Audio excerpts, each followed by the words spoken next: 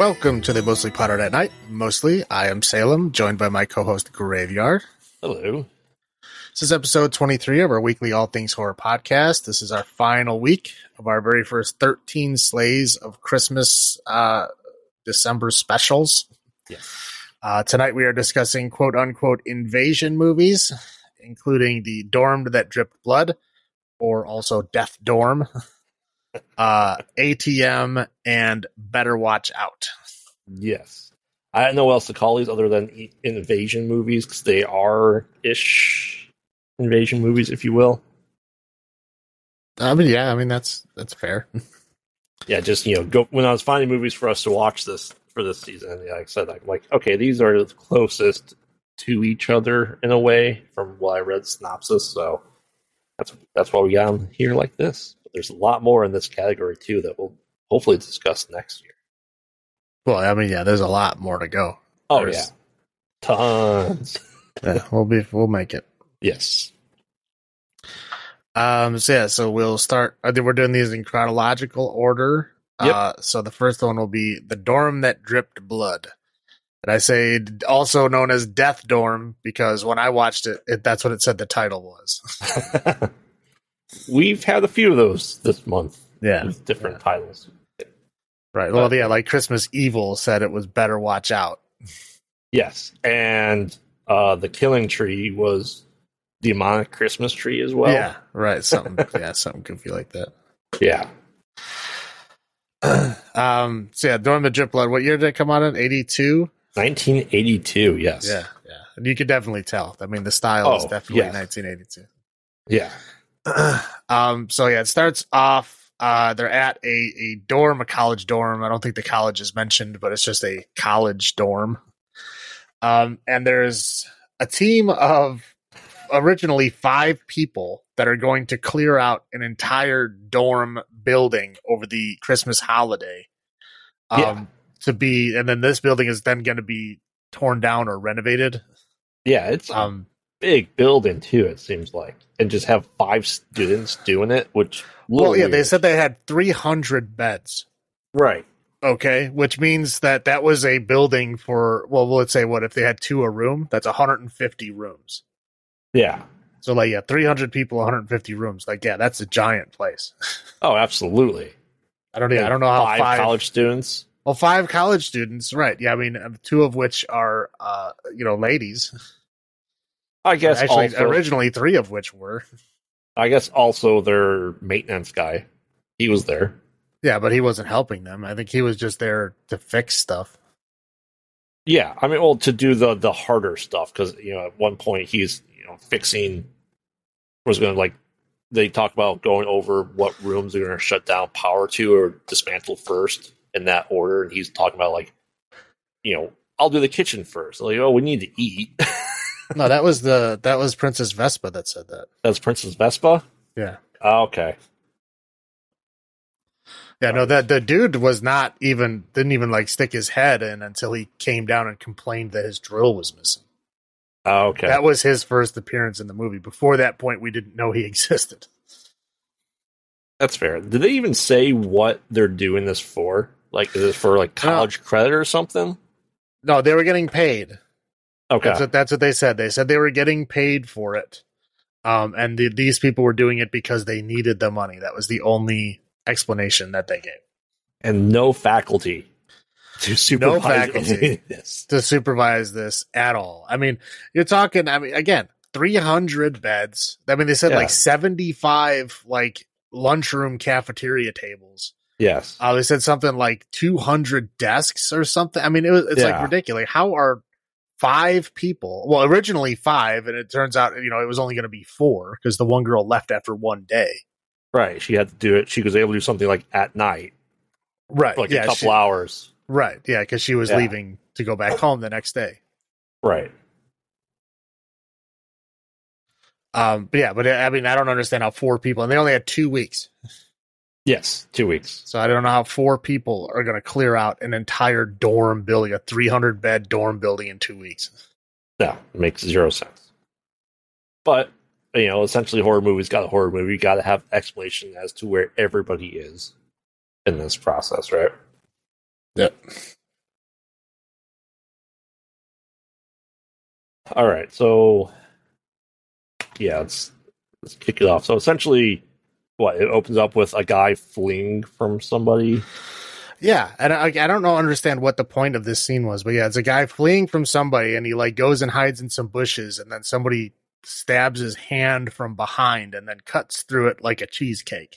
Oh, absolutely. Like the hand was very fake, looked like it was made out of cheesecake, and the knife just like cut through it. Yeah, very sharp knife or very weak hand. Yeah, exactly. And again, there's no context for this. There's nothing. I mean, there's as to who this guy is or why this is happening. Nothing at all. And then it just goes into the whole, oh yeah, we're gonna be taking apart this dorm room or this dorm building. And then that's Right. it. That's it. It just cuts right into that. Oh, I mean, yeah. Well, they have the college party where everyone looks like they're 40. The one creepy guy just trying to talk to everyone over like the punch bowl. Yeah, the creepy guy who was like basically balding. Like he looked like he was like 45. Yes. I mean, in fairness, yeah, they're like, he's just a little older than us. They looked old too, though. So. Well, yeah, he was trying to say he was a senior and they were a freshman. Like, no. Yeah. You're like almost a senior citizen, buddy. Yeah. But I mean, that's how it was in the 80s. Oh, absolutely. Teenagers were 40 in the 80s. Yes, they were. But yeah, so there was kind of like what a last college party before everyone left for the holiday. Right, and they apparently like spray painted all the walls and all the fences and everything. I don't know why, but they did. College kids. Yeah, I guess so. Probably smoking the reefer. Yeah, most likely. Yeah. So anyway, yeah. So the one girl, Princess Vespa, in her very first movie appearance, she's the fifth who had originally agreed to do it, and then decides, or her parents decide for her at the last minute that she's going to go visit her grandma instead. So she can't help for the 2 weeks, but she can only help today. This one day, and then she's leaving in the morning, and then so there's only going to be 4 of them from now on. So they start doing work. For some reason, they set up like the master inventory in like the creepiest boiler room like they possibly could find. I'm like, what? Like, there's no lighting in there. Like, why is the master list in this like creepy boiler room? That's a great question. There's so a lot of so great anyway, questions. So of course, the girl who's leaving tomorrow is in charge of the inventory, which makes complete sense, of course. Right. So then like at the end of the night, she decides, I'm leaving, I'm going, my dad's here to pick me up. I'm leaving. She's like, okay, where's the inventory? It's in the creepy boiler room. Of course. I left it down there. I'm going to go get it. And then I'll put it in your mailbox. So she goes down there, and then before it was like taped up on the wall, very plainly, accessible to everyone around. And then she goes down there fumbling through weird papers and stuff. Like now she doesn't know where it is. Correct. So she's fumbling around with papers and stuff. Her dad is like honking his horn like an ass. She has to go out and yell at him and say, hey, like I'm here. Like, just wait a minute. I'll be down in a second. So he, goes in the car, waits like a whole, 30 seconds. Well, then the mom was going to go search. Dad's like, I'm just going to take a nap first. Oh, wait. And then her mom's like, I'll go look. He's like, no, I'll go. Yeah. Again, I get that whole time of like 30 seconds. There's 30 seconds from when she said to wait. Now they're going to go look for her. Yes, that's so he gets out and he goes like looking in this place, like it's a giant building. I don't know where he thinks he's going to find her. I mean, whatever. So he goes to walk up the stairs, and like some person who we don't know, some faceless person comes out with a bat with nails in it. Oh yeah. And then just hits him in the head. And now this scene is actually done pretty well. Like it looks realistic. Like he hits him in the head, he falls down, and then he's like hitting him in the head, and you see the nails like sticking in his head, and it looks, pretty good. This is probably, like I said, the best special effects shot in the movie was that bat scene. The special effects overall in this weren't horrible for what it was, but I couldn't figure out, because we'll discuss this. They might as well call it Dark and Concrete the movie, because I'm trying to look at this like she's going through this. It looks like so much concrete. It looks like a parking garage. Like I said, it looks like it looks like Soviet era Russia, like like communist, like those apartment blocks that they had. Yeah, that they just look depressing as you look like that's what it looked like. Yeah, it looked exactly like that. Oh yeah. And I also do. I'm going to mention it now. I was going to say it in my first thoughts, but I'll say it now. The editing in this movie is horrendous. Oh, absolutely. It is so bad. I mean, like it cuts, like there's two people in the same room having a conversation and the camera angle cuts between them. And like the volume is all off. I mean, like you can tell the microphone is like moved too far away sometimes. I mean, it is bad. It is very bad. And I'll throw this out there too. There's no wide shots. It's all very narrow shots of everything. Like you don't get the scope of the size of things. I don't feel like in this. No, it feels very, very, very, very confined. Like they're at the door, but you only see them in the door. You don't see anything else around them, so you don't get really the scale of this place. Like when she's screaming down to her parents, she'd be ready. I'm like, what floor is she on? Where is she? This place has got to be huge, but it's always just her, and then just the parents in the car. And like no establishing distance. Right. Yeah. So anyway, so the dad gets, beaten in the head with a nail bat. Right. Yeah. So he's obviously dead. So he goes down to the car. And there's goofy scenes where we see him like stick his hand in the car, unlock the back door, and then he like opens the door and climbs in the car. And she's like completely unaware of this. Because she's listening to, I don't know what, some talk show or like comedy show. Yeah, she's like, well, whatever. She's looking out the window, not paying attention. And then the guy brings out like a garrote, right? Yeah. Puts it around her turtleneck. Yes. And then pulls back, and then the blood comes out of her neck, like probably 3 inches above where the garrote is. So, the people did not set up that shot correctly. Like I said, the nail bat in the head is the only good shot in this movie, the only good special effect in the whole movie, I would say. Oh no, sorry, there's one more. That's but that's it. There's only 2, but the rest of them are just terrible. If I'm thinking what you're thinking of, yes. We'll get to that though. Yeah. So she gets strangled. He drags her out of the car, throws her in the trunk. And then as the Princess Vespa is coming down the stairs to meet them, she sees her dad. She starts to scream. And then gets taken out by Nail Bat Man.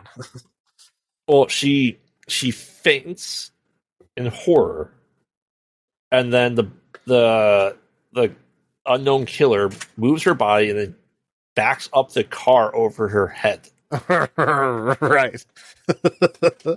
Yeah, and then all the bodies get put in the car and they drive off. Yeah, well, there's no shot of the car running over the person. There's just the shot of the car like going over a bump. Yep, and then like a little squirt of blood, and that's it. And then it's done. I'm just like, okay, if this killer's being very discreet, I'm sorry, run over a human head. Let's say it's a watermelon. It's a lot to clean up to not draw attention. Well, yeah, but again, the car was parked right outside of like what seemed to be the main staircase for the building. Yeah. Like, you can't clean up that kind of blood outside. Yeah. And nobody noticed it at all. Right. So, anyway, yeah. So he throws all of them in the trunk of the car, and then I'm assuming moves the car. Right. Because that's all he needs to do. There's no other blood anywhere else. Not in the stairway. Not all over the pavement. Right. Yeah. Nothing. Yeah. So they don't, the 4 kids that are left don't really suspect anything because she did say she was leaving, which seems to be a common thing in a lot of these like Christmas movies is like, oh, well, she was leaving anyway. Maybe she just left early. Oh yeah. Like we've seen that in multiple movies so far. Well, especially all the Black Christmas movies. Right. Well, yeah, it was like, but yeah, it was also, yeah. Anyway. So the next morning they just start getting to it. Yeah, they're trying to sell the tables to the creepy, what is his name? Bobby Lee. Bobby Lee. The creepy furniture guy. Who is creepy. Yeah, he's creepy enough to where you immediately, he enters like the suspect pool, right? Yeah. Oh, absolutely. Yeah. So then, he's suspect number one.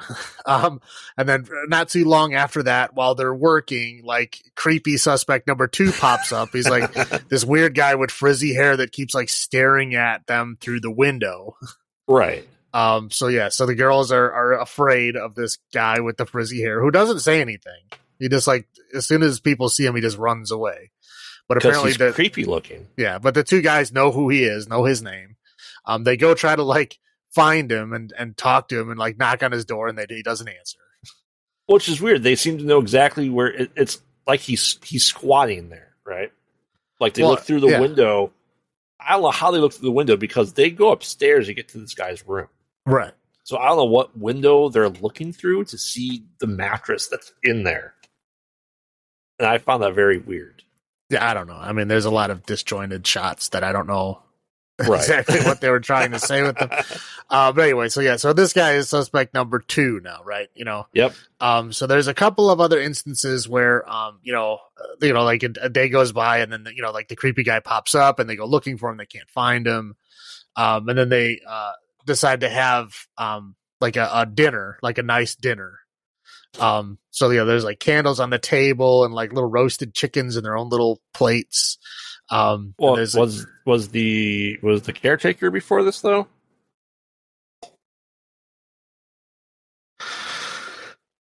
Do you recall? I thought he was. I thought he was the last one to go before it's just then the four of them. I mean, it's possible. I mean, he was because that guy was still around in the elevator. Yeah, you're right. You're right. So he was around until later. Okay. So they're all like eating their dinner, and then like we see somebody stealing the bread off the table. Huge baguette. Baguette. Yeah, there's a big loaf of bread. He steals the bread off the table.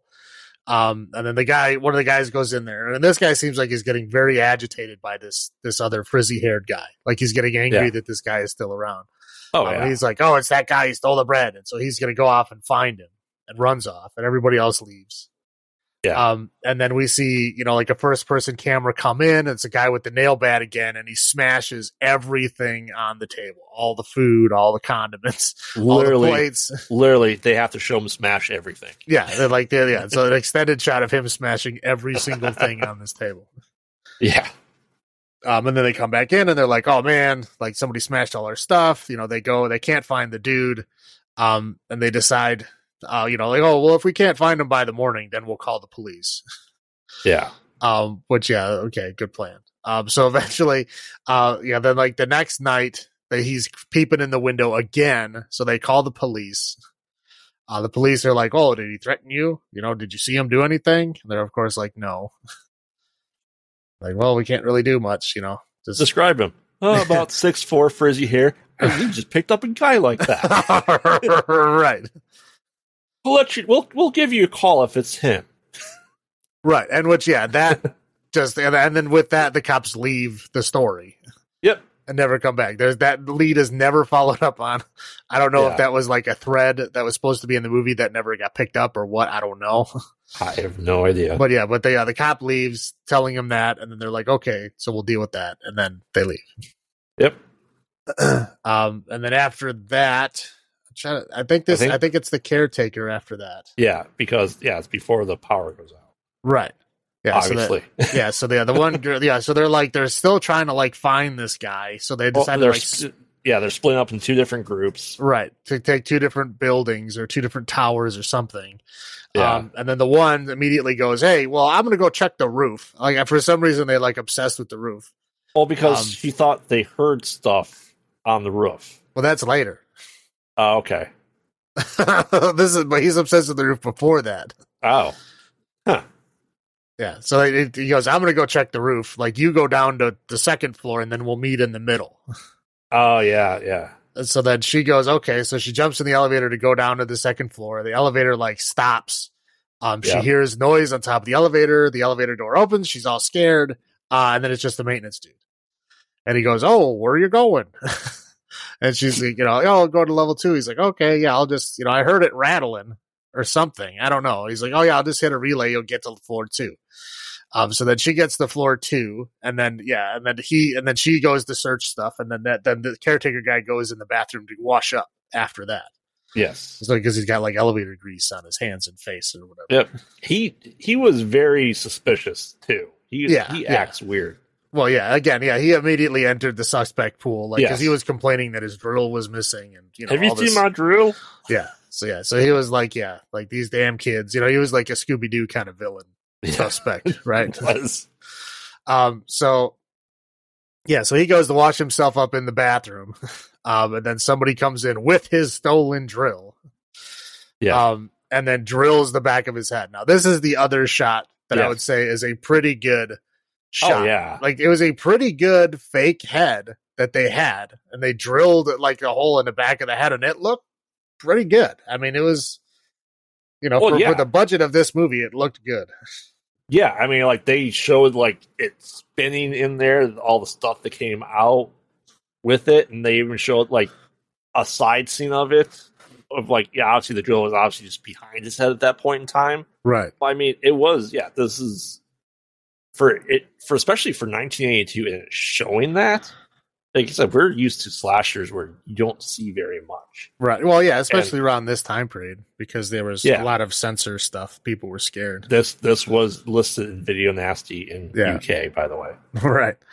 So like I said, those two shots were like surprisingly kind of graphic and didn't pull away when they normally do. Yes. A spoiler alert, that's probably my high point of this movie, is those two kills. That's it. Okay, after this point, there's nothing good anymore. After this, it's all bad. I don't disagree. But those two things were surprisingly good. I was like, oh wow, that's crafty. Good job. Oh yeah. Is this after this? Then the power goes out. Yes. I believe it's like they check everything. They can't find anything. They leave a note on the creepy guy's door, and then they decide to just go to bed. Yeah. And then when they go to bed, then she hears something on the roof. Yep. The main girl, I guess you would probably say their names. The main girl, what is, I don't remember her name. Joanne? Joanne, yes. Okay, the other girl's name is Patty. The one guy's name is Brian. He was the taller guy. And the shorter guy's name was Craig. Yeah, Craig. Yeah, and so Craig had the hair helmet, yes. And then Brian had the slightly longer, Prince Humperdinch haircut. Yes, and for those who don't know who Princess Vespa is, Daphne, she was Debbie, she was a girl, right. Princess Vespa from Spaceballs, the movie, right? That's what we know her as, right? Yeah, so she tries calling both the guys, they don't answer. Yeah. She calls Patty to come in her room, to whatever, so they can be together because creepy stuff is happening. She goes out on the balcony. She sees Brian. She yells for him to come up to her room, and he goes, "Okay, I will." And then so they go back in the room and they're waiting. And then I think Craig comes in, and then him and Patty decide to go check what's up with the power. And then Joanne was going to stay there and wait for Brian. So Joanne stays there. Split up. That's always a good idea. Right. And then before that, I think we see the scene with Brian getting attacked, right?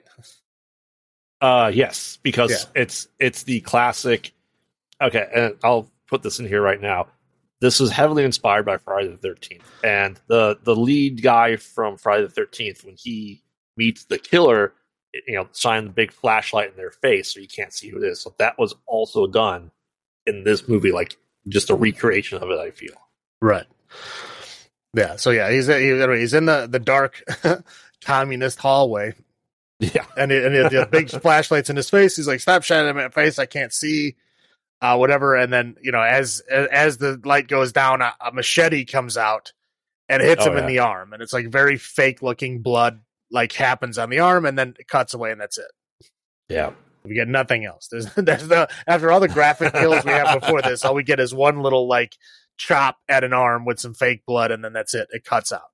Yep. And then that's when we go to, Craig and Patty are like, "Okay, we're gonna go check the power. You wait for Brian," because obviously, they don't know what happened to Brian. Right. No need to separate this ginormous 7-level building. Right. Right. So yeah, Craig and Patty go downstairs. Patty gets too scared and like freezes up in the cafeteria. Yeah. So Craig goes into the kitchen where the fuse box is. He's like trying to turn on all the fuses. And he manages to turn on the Christmas lights. And then Patty goes, "Oh, Merry Christmas," which is these are the only Christmas references we're going to get in this whole movie, but technically they are there. Yes. And then as he's like messing around with the circuit breakers, it appears that someone hits him in the head and he falls down. It's a very, I don't know, dramatic. I mean, I don't know what do you call that. He just like, and he just collapses. And so Patty is like calling his name, doesn't hear anything, is screaming. And then somebody comes out and is like tries to grab her, and she runs around. I think she manages to like stab him with a screwdriver or something like that. Yeah. So anyway, they're chasing each other around. Eventually, he knocks her out against a pipe, I think, and then puts her inside of a big giant like industrial boiler, pressure cooker. Yeah, and then locks her in there, and then she gets like a very, for being in a pressure cooker, she didn't put up much of a fight, right? Correct. She put her hand out on the lid of it, and he just like slams the lid down in her hand, and she just pulls her hand back in. Yep. And then he closes it. So so then she gets, pressure cooked. Right. Yeah. She gets pressure cooked. Yeah. So then we cut to Craig runs back up to Joanne's room, who he's apparently has a wound on his head, saying that the guy knocked him out. He couldn't find Patty. Now they don't know what to do. Yeah.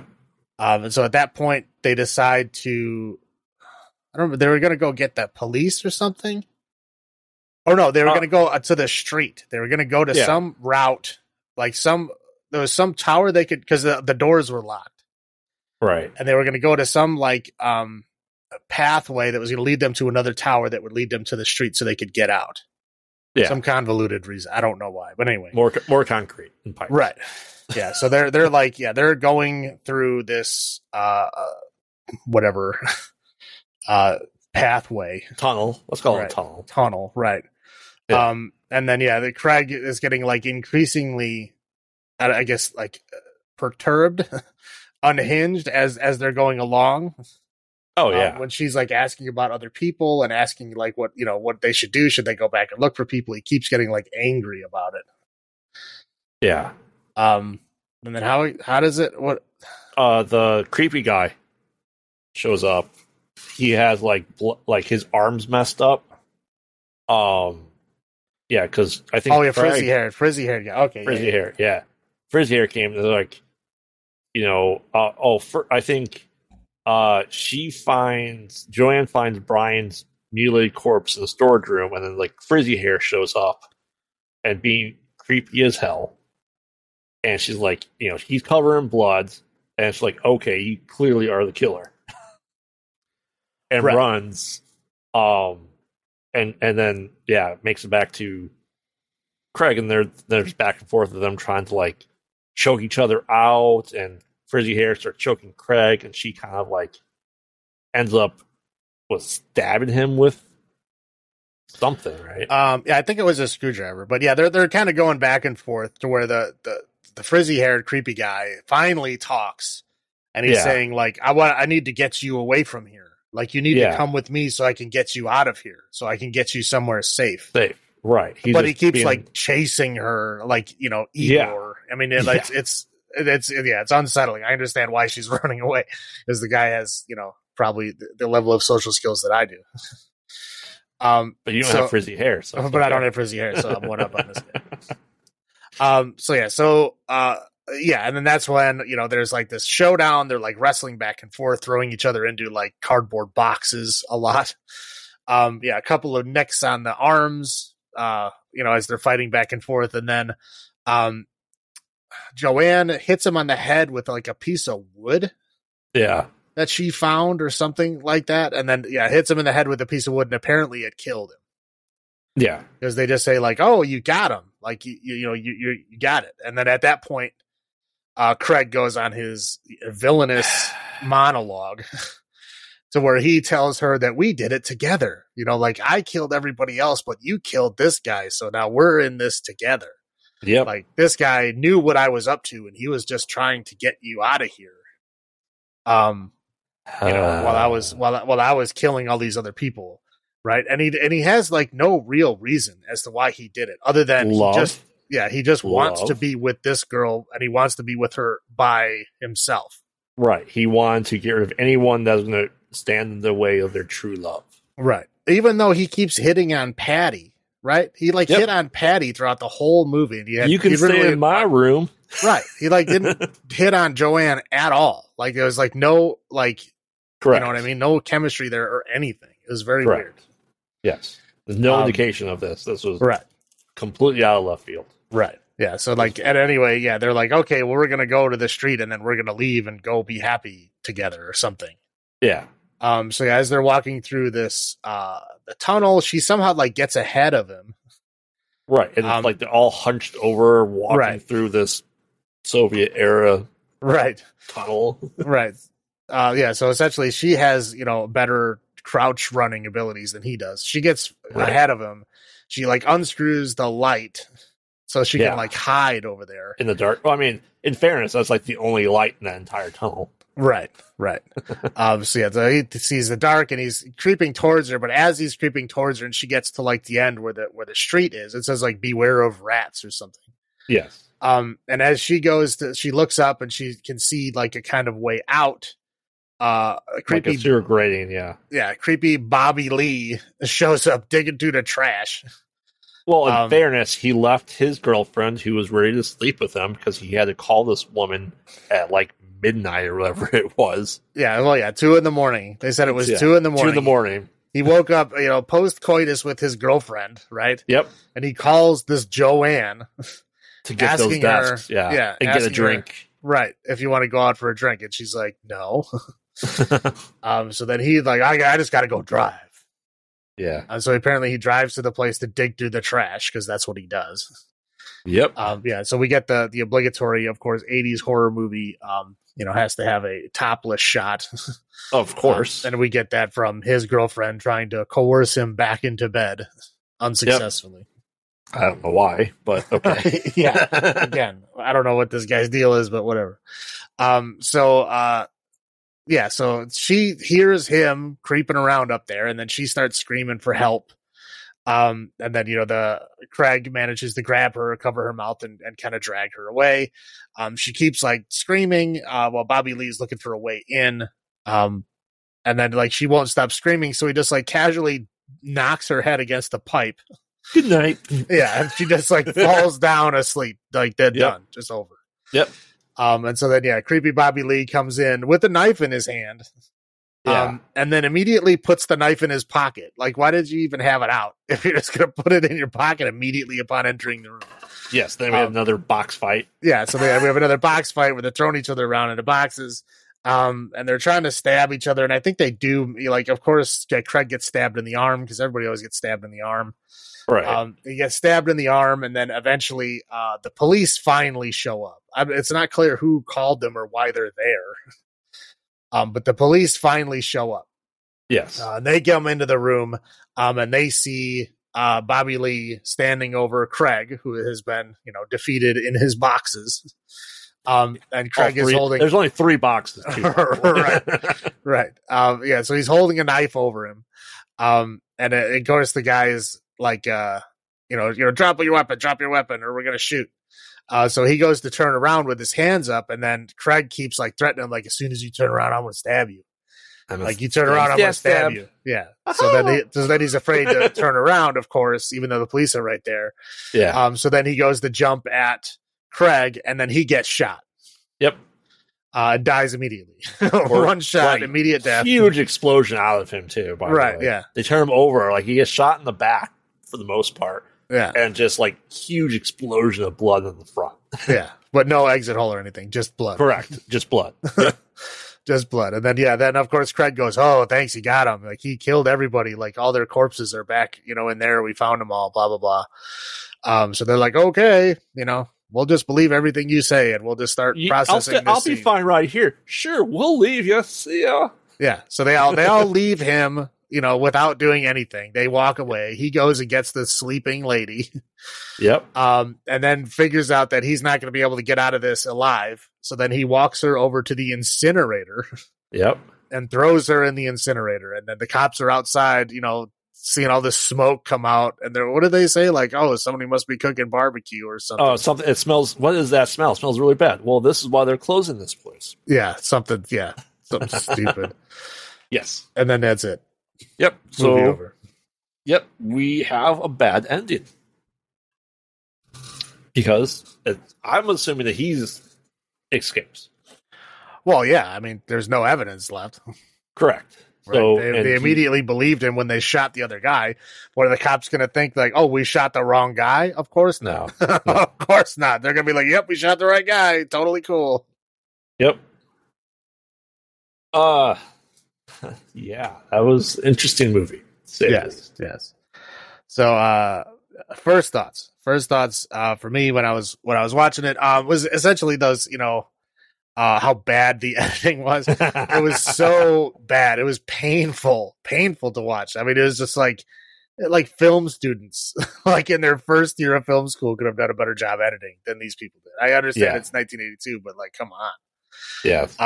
Yeah. I mean, the set design was terrible. The editing was terrible. Most of the special effects were terrible, aside from, I said, those two scenes that I already pointed out. Those were like surprisingly good. But the rest of them were terrible.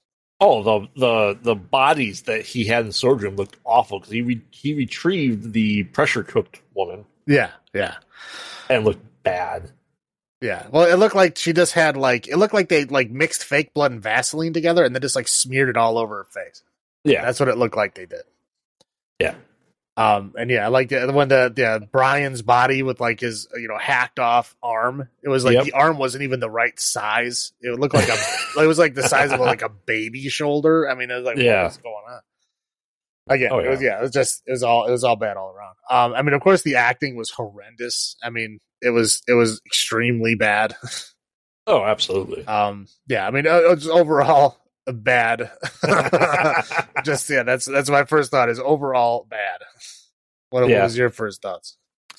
I got 30 minutes into it, watching with the wife. She goes, "Can we watch something else?" So I actually watched the first 30 minutes of this, and she couldn't continue. So then we ended up watching ATM and Better Watch Out, and I then shoehorned it in today for the last part of this. That gives you any indication of how well I did not want to watch this movie. Yeah, no, it was rough. Again, I was like, let me look up something on the internet. While it was on, it was hard to focus. Again, a lot of these older horror movies do this where there's too much of a lack in events happening. Mm-hmm. They just have they drone on with stuff that doesn't matter. And it's just there's 30 minutes of nothing happening. Right. It's because I mean, like I said, 2 of the kills, spectacular. Right. And it's really, we discussed this a lot, it's just fluff between kills. Except they didn't know what to do for the fluff. Right. Yeah, the fluff was just 2 people with terrible acting and horrible editing. So it's it's horrible on multiple levels, and it's the people they're trying to play pool together, and it's so painful. You can tell they're actors that have never acted before. Yeah, they don't even understand how to deliver their lines. It's bad. It's just bad. When she missed the shot in pool, it's a monkey could have shot better. Yeah, it's bad. And you're trying to and at that point in time, we're he's trying to coerce her to sleep on his floor or in his bed with him. This is Craig and the other woman, not Joanne. But that's his way of trying to get with her, is insulting her pool game. Yeah. I mean, Craig has that really crappy pickup artist vibe going on. Yeah. He just Mr. Kind of alpha male dude. He's not a nice guy. No, and they actually said a line that the wife watched it with me at the last part too today, and she agrees. We're talking about getting grades in college that you have to work for it. He goes, "You make the teachers like you, and you can skate by." I think that's true. that some teachers you can do that. To a degree. But he said, like, I don't even have to take the final. Like, that's horseshit. There's no way that you can get out of not taking a final. Right. But I mean, like, but you can have the teacher like you. There is some truth to that. Oh, yeah. I mean, yeah, if you're charming enough, you can get away with a lot of stuff. Yeah. Do I think that guy was charming enough? Absolutely not. No. Not in the least bit. Right. But, this is still before what I would consider the quintessential Christmas horror movie being Silent Night, Deadly Night, and really then being, for us, it may be like the third Christmas horror movie. Right? Because we had Black Christmas, we had Christmas Evil, which came out before that, which was the first killer Santa, essentially. Mm-hmm. And yeah, it's kind of all over the place, though. The cement, the pipes, the close-ups of everyone, the darkness. It felt confining when it didn't need to be confining, I would say.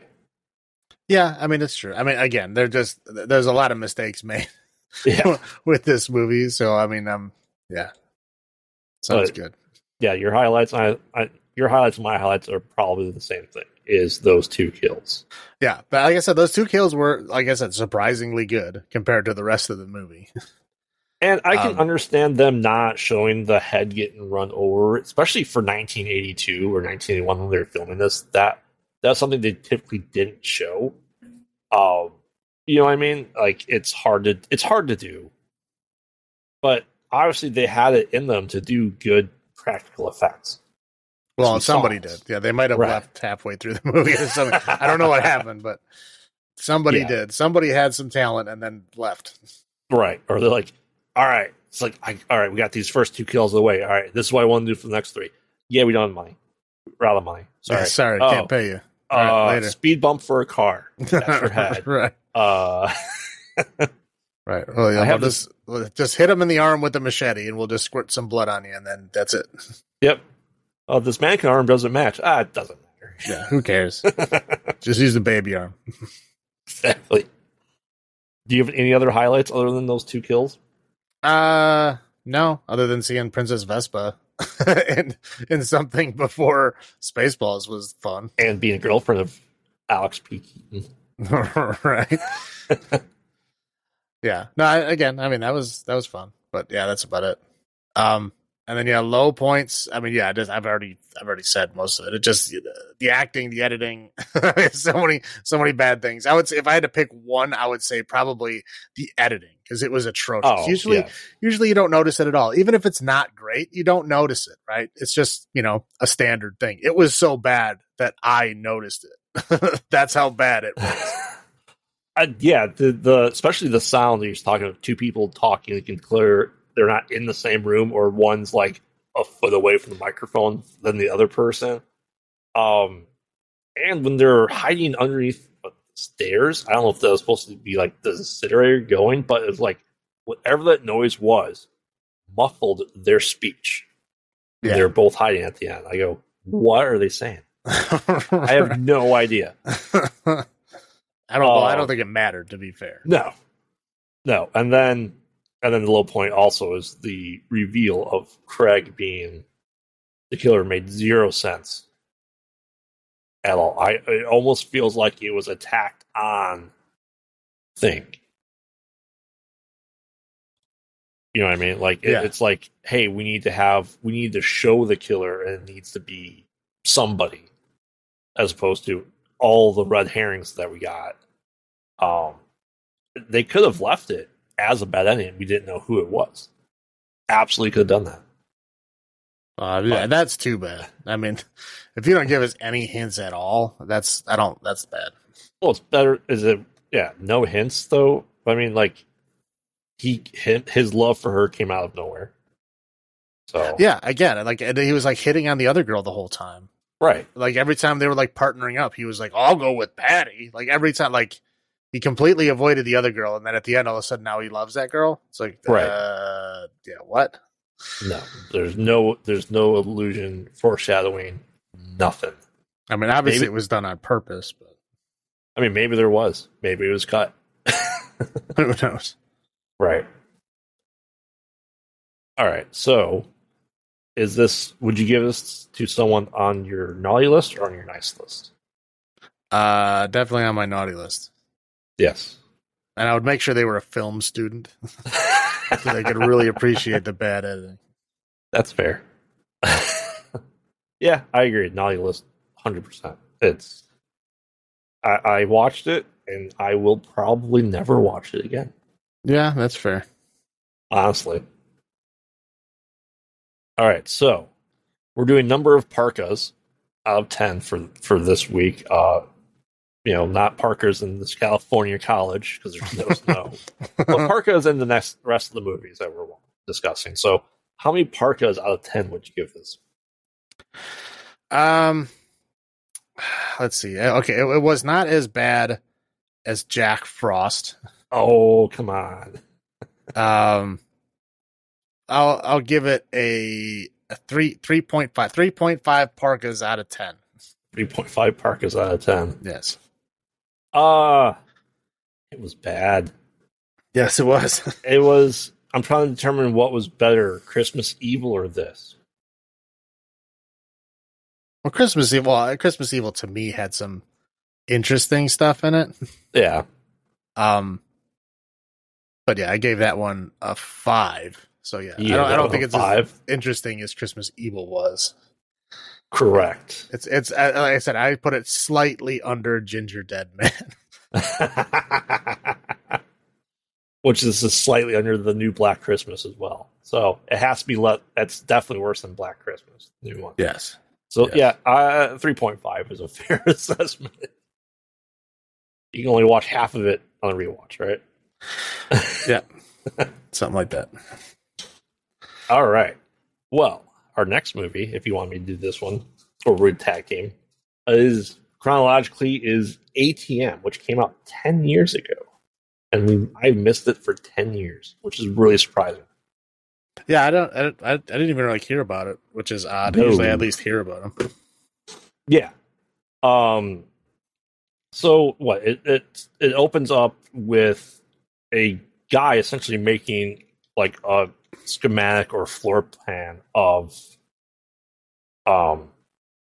something, right? We don't really know what it is. Yeah, he's going over architectural drawings and using like a slide rule to make lines in various colors on like a projector, like a drafting table, like a lit from underneath drafting table. So yeah. So he's doing like creepy creepy lines, creepy calculations on a drafting table. Right. And then he gets up, puts on all black, puts on a big black parka. Yep. And then walks out the door. And then we see a bunch of weird shots of like a parking lot with like a bunch of kind of like bodies and police and stuff. Yeah. And then but that was like during the credits. Like they're giving you a little tease of like the end. Correct. And so then we essentially cut to a Christmas party we go to an office, like they're brokers, right? So the 401ks and reinvestments firm, essentially. Finance people, which going over those cubicles, I'm like, I'm glad we aren't in cubicles right now again. I hate cubicles. Well, it's a corporate world, man. I know. But I mean, you have the good sense of like, all right, they're in this corporate crap, right? And we meet our main guy, David, and he's talking to a guy who he lost like half of this guy's money, his 401k investment, doing like a bad investment. Trying to talk him down, and I found really on this scene is that he's not using the headset. He has the phone on his head essentially, or between his shoulder and his head. Mm-hmm. And I thought that was really weird. Like, do you think they'd have headsets and stuff like that? Well, I mean, I worked in a cubicle and was on the phone a lot, and I hated headsets. Yeah. So I would always use the handset too. So yeah, I mean, I guess I used it that way too. So then we meet his friend, who's played Corey by Josh Peck. I'm like, holy crap, it's Josh from Josh and Drake. Not that I watched the show, but I know who he is. He's kind of just being like a roving douchebag. Yeah, he's a bro. He's a bro. Well, yeah, he's like your typical slimy. Oh, absolutely. Like, corporate finance guy that is going to rip you off any chance he gets. Yeah, and the wife had the problem with that because she actually watched that show and like, no, he can't be like that. I don't like seeing him like that. He's an actor. Yeah. And so they're discussing, hey, you're going to the Christmas. It's the Christmas party. Are you going to come? Like, no, I'm just going to go home. And it goes, well, she'll be there. This is her last day here. She's quitting. And it's Alice's Eve's character, Emily. Oh, she's going to be there. Yeah. Oh, by the way, can you be my ride? Yeah. Can you be my designated driver? I guess. Yeah. So they end up going to the Christmas party, and they're a bunch of bros because they say bro a lot. So that's why I'm calling them bros. Are all getting shots and just getting completely hammered, and Corey keeps making fun of one of the guys like, oh, this guy, he grew facial hair. Like they meant to that joke a lot with that guy. Well, again, he was like, they're just kind of showcasing how this guy he's not even like funny. He's not right. He's not a charming guy. He's just a sleazy, slimy guy.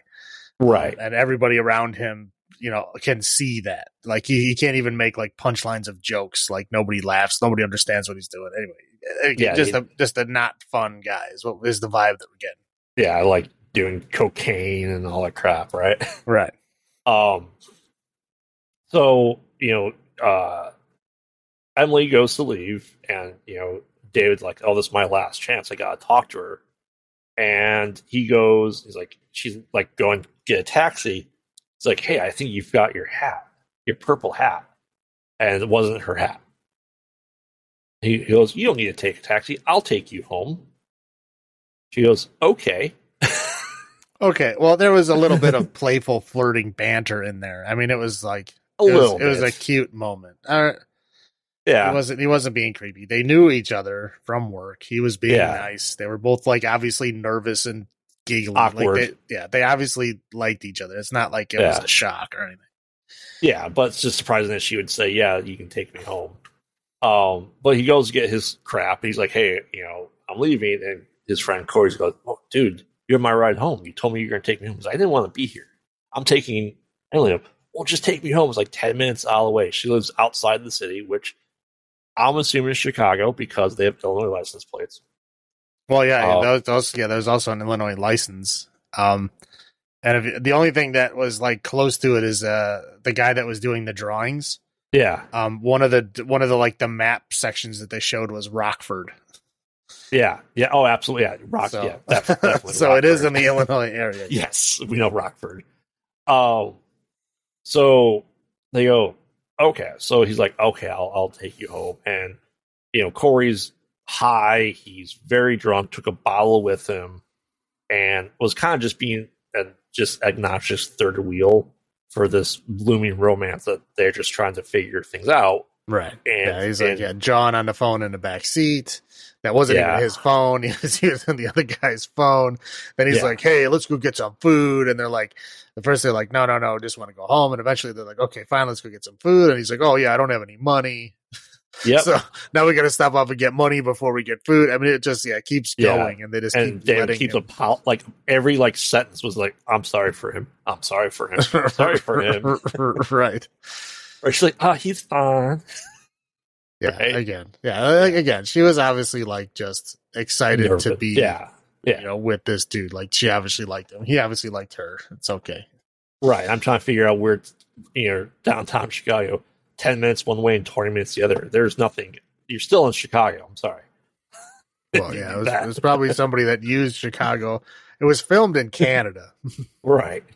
So it's somebody that used Chicago as a backdrop simply because they needed a cold city. For this to work, and that was the coldest city they could think of. I mean, they should have went like Minneapolis or something. Oh yeah, but like we know, 10 minutes outside of Chicago driving, you're not outside of Chicago. You're barely to the expressway. Yeah, you're in the industrial zone. Yeah.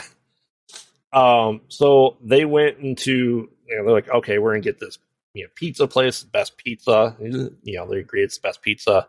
Well, the best pizza that serves slices until 2 a.m.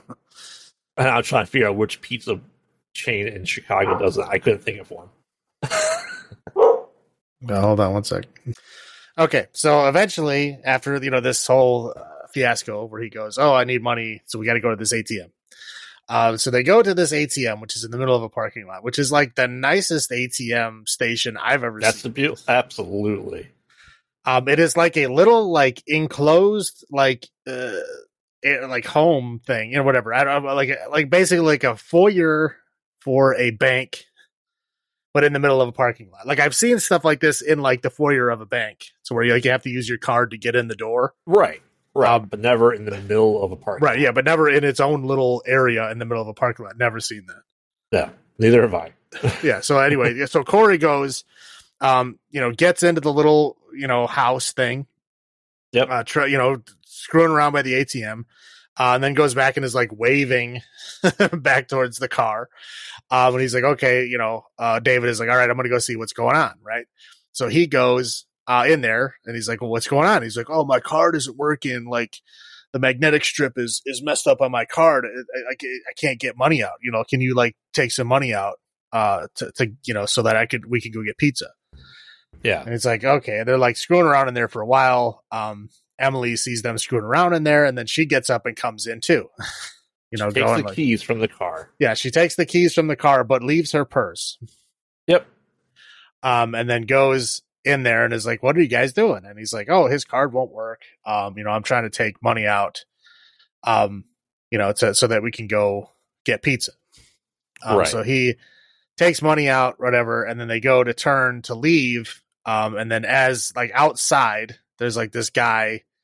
Well, it's the guy that was from the beginning with the architecture drawings. The guy in the all black parka. He's wearing like black pants, black boots, black parka, black leather gloves. He's got like a scarf covering all of his face except for his eyes, but we don't even see his eyes until later in the movie. It's just like a black nothingness where his face should be inside the parka because the parka is covering everything. Right. I also want to point out that he was getting more money than just pizza because Corey was asking for like $500 for his car or something like that, just to show more of a leech that Corey is. Well, I mean, yeah, obviously he was making up excuses. Like it's kind of implied that he didn't have the money. Yes. And that's why he was doing it. It's never implicitly said. I appreciated that. They let you noodle that one out on your own. Yeah. But no, the 500 was for a different reason.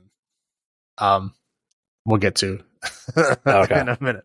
So anyway, so they go to leave the ATM little building, right? Yeah. They see this guy with the parka just kind of standing like a good distance away. He's probably like 30 feet. Yes, but he's between them and their car. Right. Yeah, between them and their car. And they're like, what's this guy doing? Like, what's up with this guy? And they're like, oh, he's probably just waiting to use the ATM. Yeah. And they're like, okay, well, like, why is he just standing out there? And they're kind of like arguing amongst themselves, like, about what this guy's motives are or whatever. The guy's just standing there. They're like, okay, well, let's just leave and see if he comes in. They open the door and he starts stepping towards the building. So they close the door immediately. They're like, what's going on? And Corey's like, well, he's probably making his way over here so he can come in, because we're leaving. So he's going to come in. So they go to do it again and he steps closer again. And so like at this point, they're kind of like, they panic and they're like, what's going on? Like, we don't know what this guy's doing. Yeah. So they're trying to like communicate to the guy, but the guy is not saying anything. He's just like staring at them. Right.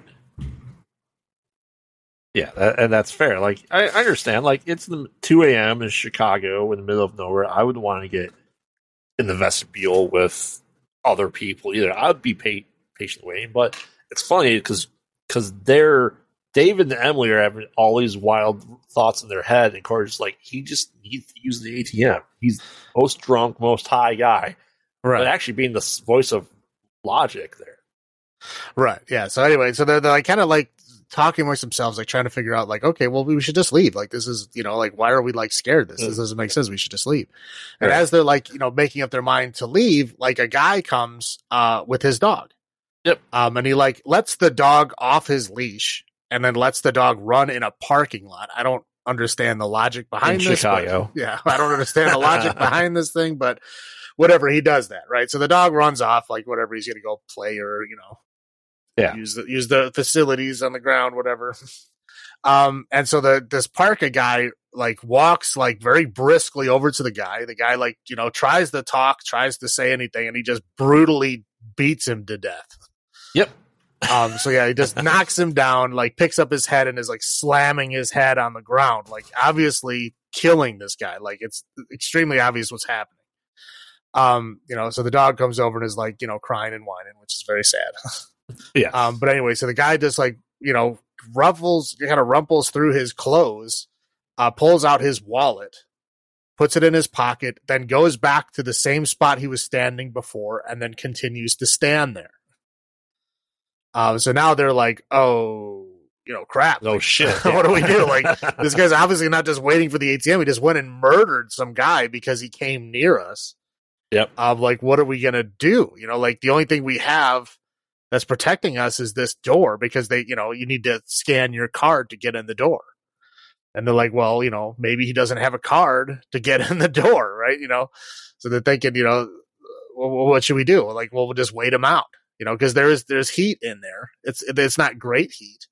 No. But there's heat in there. So they're like, I guess we'll just kind of wait, for him to leave. And they go to like, say we should call the cops. So, of course, David's phone Corey had used, and when he threw it back to him, he, tossed it to him where he couldn't see it, and it went under his seat. Yep. So his phone is underneath his seat. Corey's phone is dead, and it doesn't work. Yeah. And then Emily's phone is in her purse in the car. So they can't call the police. They go to like the ATM, like trying to figure out if they can like, call the police somehow. Pin backward. Try to do the pin backwards thing, which again, I was like, I was going to be angry if it worked. But then, again, Corey comes up with, again, the line of like, okay.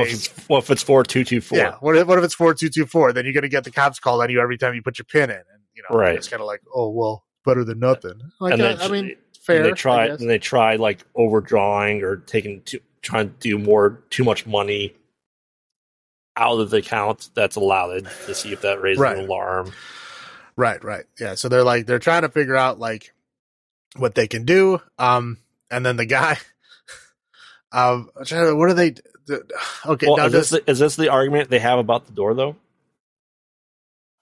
Well, I would think, because three things happen. Yeah. Well, three things happen around the same time, and I don't remember exactly what order they happen in. I guess it doesn't really matter. Okay. One is that they find out that the door is not locked. Because Emily goes, wait a minute, Corey, how did you get in here if your strip isn't working? Right. What do you mean? If your strip isn't working, you have to swipe it to get in. He's like, she's like, I didn't use my card. I didn't use the card again. They just like just touch the door and it opens. Yeah. Well, yeah. There's like the like the push bar. Yeah. Which is supposed to unlock it, but they just push the door without using the push bar and it just opens. So they find out that this door just opens. This guy can get in at any time. But he doesn't know that. Right. Yeah. So he doesn't necessarily know that, but again, they're not as safe as they thought they were. Yeah. Two is that he goes around to the back of the little building that they're in to where they can't see him. He's like behind where the actual ATMs are. Right. And he's like banging around and making a bunch of noise back there and they don't know what he's doing. Yeah. Okay. Yeah. And then and then the third thing, they basically decide that they're going to have to get to the car. Okay. One, to see if they can get the car started, but two, basically just to get the purse and get the phone so they can call the police. Right. So they go to, they wait until he's back behind the thing. And then David runs to the car, to try to grab the purse. But when he gets to, so the scene where he went to their car had to have been first. Yes. So also something to keep in mind is since Emily took his keys, which they didn't mention, but his self lock doesn't work on his car. Right. On the key clicker doesn't work. Right. Right. Yeah. So, so at some point, he went back to their car because the door was open because obviously she tried to lock it, but the clicker didn't work. Yes. So he goes in the car and he messes around in there. They don't know what he did. Then he opens up the trunk and he takes out the tire iron and the toolbox. And sorry, the toolbox is what he's using to try to get into the back door. Yes. And he's using tire iron to try to hit the door, break it open, pry it open, the lock. Right. Yeah. So he's doing that on that back door. So he went to the car previous to this, but they don't know what he did. Correct. Anyway, so now David goes out to the car. And then when he gets to the car, he sees that is like he had this little clip that was like a saint protection thing. Guardian angel. Yeah. Right. That was like stuck in the keyhole, so he couldn't open the door. So he ran around to the other side, and then the guy sees him and he's running at him from behind the place, but he's trying to get in the car first.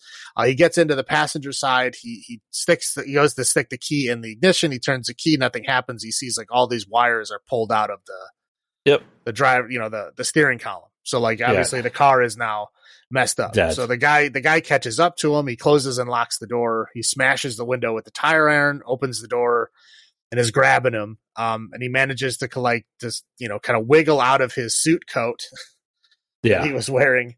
That was a little side note. I love how when they were all cold, like they flipped up the collars on their suit blazers. Yes. Like that was somehow going to make them warmer. So I thought it was funny. Well, yes, at this point in time, it's -1 outside. Right. Yeah, so nobody has a coat. I mean, like, Emily's the only one with a coat, but that coat is like, it's like a light windbreaker fall jacket. Like, no one is dressed for the cold. In Chicago. Right. We know what that's like. Yeah, everybody has giant, thick coats, multiple layers. Everybody knows how to dress when it's that cold. And these people are dressed like, they just walked out of work on a summer day. Yes. Well, sorry, on an early fall day, because she did have a jacket on. Not like a good jacket, a jacket. Yeah. Yeah, these people have never been in Chicago. Right, yeah, exactly. So he wiggles out of the driver's side door, and he manages to run back to the little place. And then the guy is chasing him the whole time, and again, when he hits his 30 feet away from the door thing, he stops. Yep. So he's back in there. Now he doesn't have his suit coat, but they're basically back to where they were. Right. He obviously was not able to retrieve her purse or anything. So then he goes back to, and he's messing around with the door in the back. They come up with the idea of they're going to take out as much money as they can. Right. And then that's when he takes out $500, and then he says, okay, now you take out $500 to Corey. And then we'll put it in there. And he's like, I told you, I can't take out $500. He's like, oh yeah, that's right. You did say that. Yeah. So he puts the $500. Emily gives her his earrings, right? I guess like diamond earrings or something. Sure. And then he puts his watch. I think Corey puts his watch in this envelope.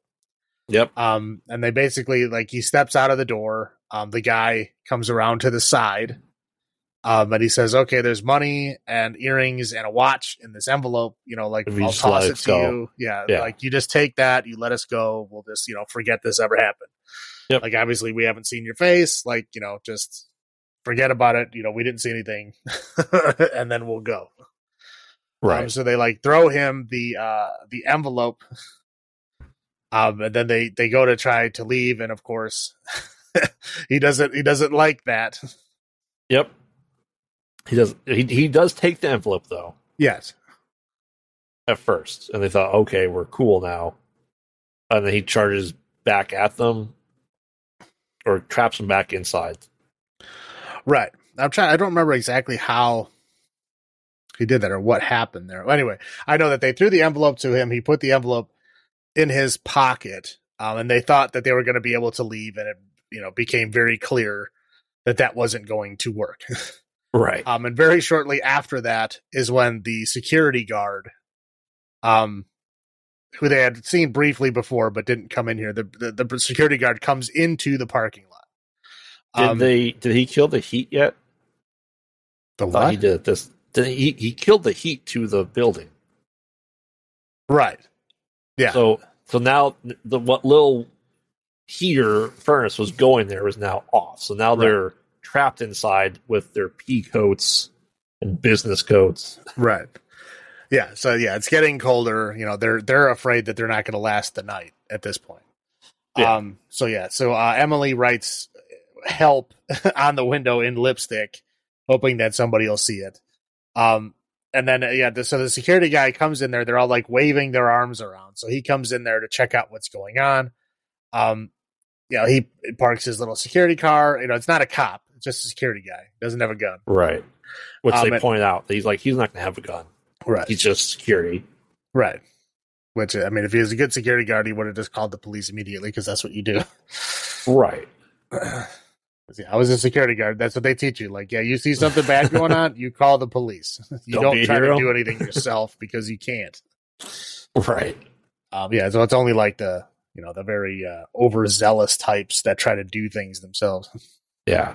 Anyway, so he gets out of his car and he walks towards him. Like, obviously something's going on. And the guy with the parka is not there at the moment, right? They lost him while they were looking for the security guy. They don't know where he is.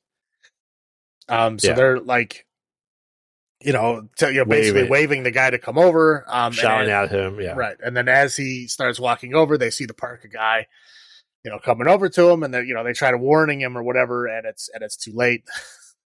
Yeah. And he gets smacked with the tire iron, and then he just, smacks him a whole lot of times to where he's very obviously dead. And stamps on his face. Right. Yeah. Just for good measure. Right. Yeah. It's not pleasant. No. So then he, like, for whatever reason, he leaves the dog walker's body there. Yes. But this guy, he moves his body into the car again. Yes. I'm not exactly sure. Well, he does that, and then he also puts the envelope that he had into the trunk as well. Right. Yep. Yeah. So everything that he's gotten, like the whatever, all this stuff is in the trunk. Then he goes back to I'm trying to think. Oh no, this is the point where the other guy, right? Corey. They're like basically in there, kind of talking amongst themselves, like what they can do, how they're going to get out of there, what's going to happen. And all of a sudden somebody opens the door, and it's a guy in the parka. Right. Yeah. The guy in the dark parka, they all like grab him and freak out. And they're all like, wrestling around with them and throwing them around. And this guy with the parka is like, just fighting back, not saying anything, not doing anything. Yep. And they hold him down.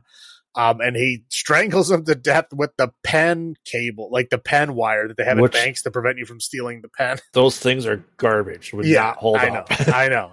And they snap immediately. But yeah, so anyway, he manages to strangle this guy with this cord, right? Yeah. So they strangle him, and they're like, "Oh man, it's over. Like, we got him."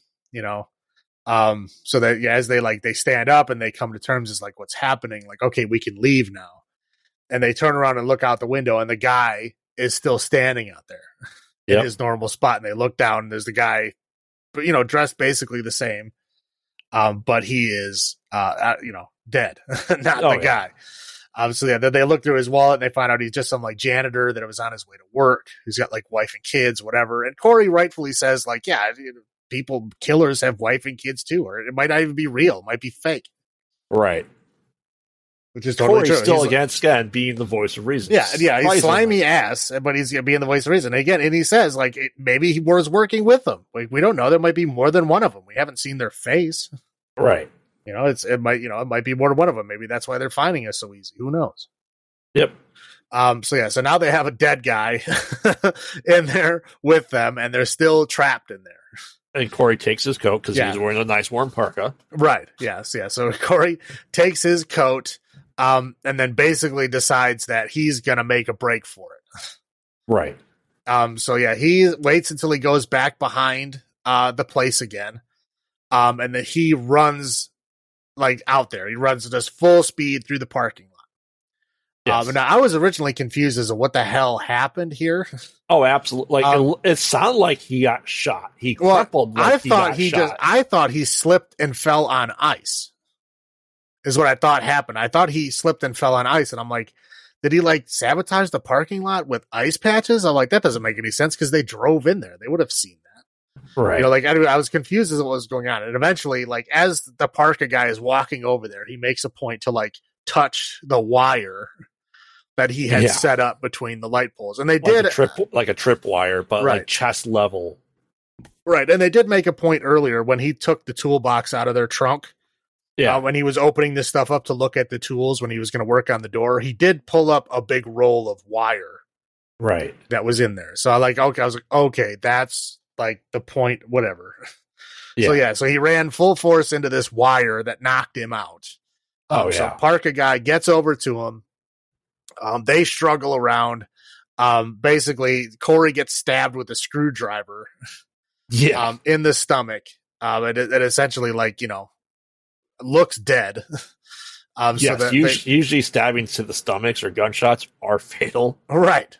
Because of the sepsis. Right. Yeah. So, it looks like he's dead. So then, the guy goes back to in his normal guard position, and then they're panicking because they don't know what to do because it's just Emily and David stuck in there now. Yep. So they're like, okay, what do we do now? What's going on? And again, he goes around, in the back, to screw around. And at this point, Corey manages to come back somehow. Yes. Still barely alive. They see him up. They're like, holy crap. Right.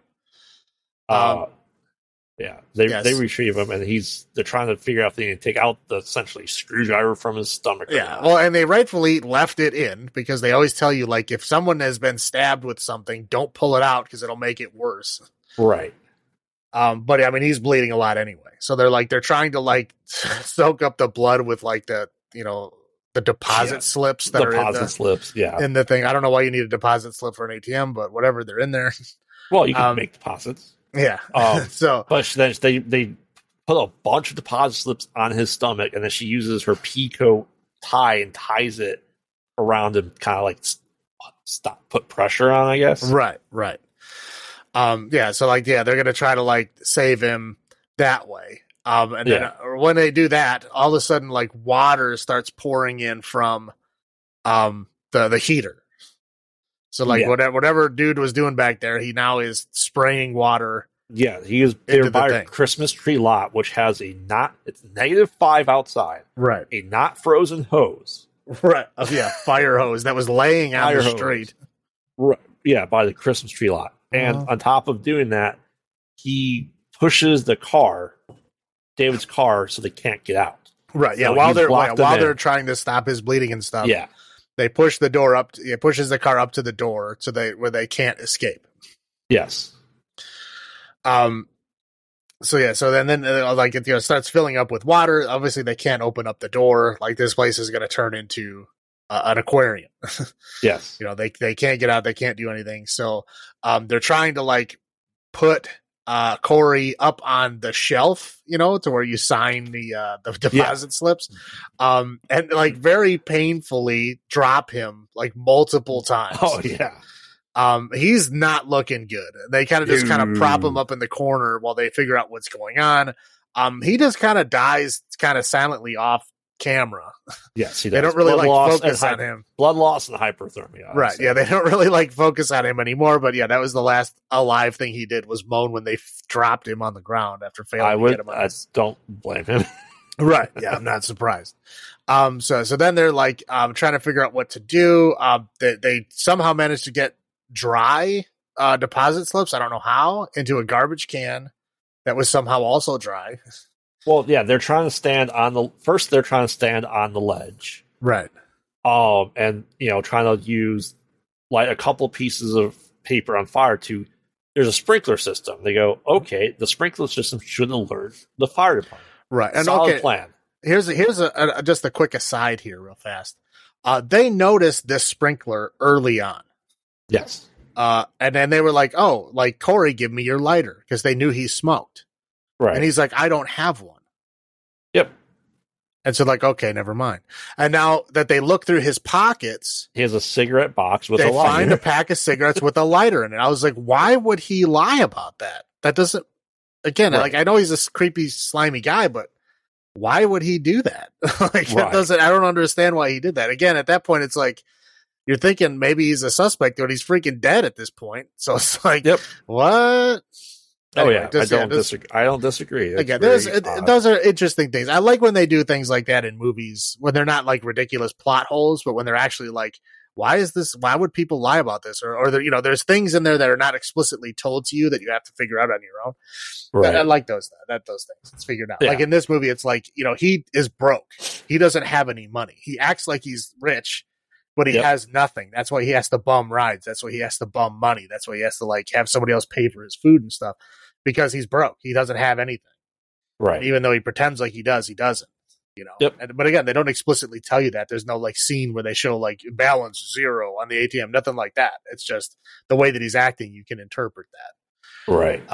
But again, I mean, maybe he's just a cheap bastard. I mean, again, he's lying about the lighter. Maybe he's lying about everything else. Who knows? Oh yeah. But again, that's just the interesting things I like, the intangibles that I like in movies. Yeah. Anyway, so they take the lighter that they have now found. They light all these like deposit slips on fire in this somehow dry garbage can. Yep. And he's trying to stand on this ledge and hold it up to the sprinkler, and he can't quite make it over there. So Emily comes with the idea of, I'll just get on your shoulders and then I'll hold it up. And Which then makes it'll go sense. off. Right. Yeah. Should have been the first thought. Yeah. Okay. Good idea. So she gets on his shoulders. She holds up the thing to the sprinkler. The sprinkler goes off. The alarm goes off. Like, okay, they succeeded. Right. Yeah. So they're all kind of like smiling, like, "Yay, we finally got it." David slips and falls, and Emily's head comes down hard. Oh yeah. On the little table thing, steel table with glass over it. Yeah. Yeah. And he like tries to like, wake her up, make sure her head's out of the water or whatever. And it's very clearly shown that she's just dead. Oh yeah. She's just gone. There's no saving this. So yeah, he's sitting there with the alarm going off and everything, going off, and he's just kind of crying over what's going on. And he just kind of like, at this point just feels like, yeah, I'm just going to drown in here. Right. Like I'm not going to get out of this. And then while he's sitting there, all of a sudden there's like this big crash, and the car that was holding the door closed like crashes through the front of the little building that he was in. Yep. All the water gets out. Right. Yeah. The water gets out that was like, filling up because it was at like knee height at this point. Yeah. So yeah, all the water cashes out, and you see that the security car smashed into the back of the other car and pushed it into the door. Yeah, run over Corey if he was still alive. Right, yeah. So the other two bodies are still in there, and he sees the guy in the parka sitting out in his lawn chair that he had brought out earlier to sit in and watch them drown. And he sees the guy in the parka doing that. He pulls out the bottle of tequila that Corey had with him, makes a Molotov out of it, which is not possible, but whatever. For the movie, I guess we'll say sure. Right. So he makes a Molotov out of tequila and throws it, and unerringly lands directly next to where the guy is sitting. The guy catches all on fire. Right. No reaction, no movement, no nothing. Like, oh, that's interesting. Yep. So he goes, and kind of walks over there, and as we see, the camera pans away. It's a security parka. It's not the guy's parka. Yes, it's the dead security guard. Right, it's a dead security guard. So all the cops show up. They arrest David. And they see all the other bodies and everything. And now we get to the point where they showed during the credits. There were like all the bodies in the parking lot, showing people getting put in body bags and all that kind of stuff. And essentially we get this little kind of short montage showing us that the camera shows everything up until the point they start smashing the ATM. Where they were smashing on the ATM to try to get out of there. So this is before the water starts getting pumped in. Before the car's there, before... Right, yeah. So the car didn't show up until the water, all that stuff after, all that shit is not. So the camera cut out before then. So essentially, because this guy stayed out of the camera range, that's why he was standing 30 feet away from the door, so that he wouldn't show up on the ATM cameras. So essentially what they show is 3 people going into an ATM, acting really weird, smashing on stuff, trying to break into the wall, trying to like, find out a way out of this place. David and Corey fighting a little bit. David and Corey fighting a little bit. They strangle a guy that tries to come in to go to the ATM. He accidentally shoves Emily at one point. Right, yeah, shoves Emily at one point. They show Corey running out and then running back in, and then, obviously being stabbed. I mean, so like from the ATM camera, it looks like they were just weird, crazy people doing weird stuff. Yep. And this guy on the parka is, again, he was always very, very careful to stay out of the range of the cameras. Yeah, so David's clearly arrested. Right, yeah. So David is, murder. Again, probably going to be convicted of all of these murders because of what they see on the camera. And then the results of which, they don't get to see all the stuff that happened in there. And it's, have no idea who this parka guy is. And the parka guy, when the cops show up, just kind of fades into the background. Yep. And then we see the crowd of people that are watching him get carted away. The guy has the little saint medallion that was stuck in the door in his hand. So we know it's him, and we know he's, watching it happen. And then movie over. And then as the credits roll, we do see him kind of drawing out more architectural drawings, which looks like all kinds of different locations. Rockford. Yeah, with Rockford and all that kind of stuff. But basically him planning other... right. So he understands exactly where he's supposed to stand, where he can't stand, and stuff like that. So this isn't his first rodeo. It won't be his last rodeo, essentially. Like, he's planned all this before, he'll do it again. Essentially living in his storage locker, planning the stuff out. Right. Yeah, so it shows that this guy's like some kind of creepy serial killer that like basically is like a ghost. Yeah, because he didn't care about money. Right. At all. So, yeah. What were your first thoughts on this then? Again, as I was watching it, I thought it was interesting. It was better than it kind of let off. Again, I was very surprised because, again, like when I'm watching it, it shows the Rotten Tomato score before you watch it.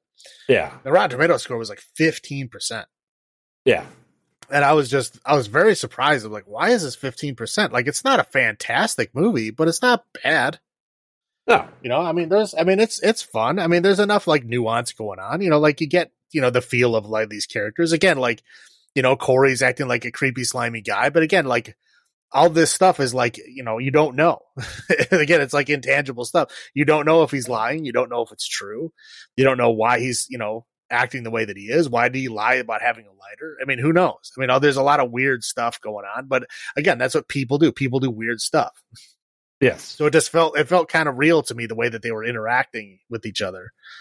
Just the way that they were acting, with stuff. I mean, obviously, are there things that they could have done to get out of there? Yes, obviously they could have.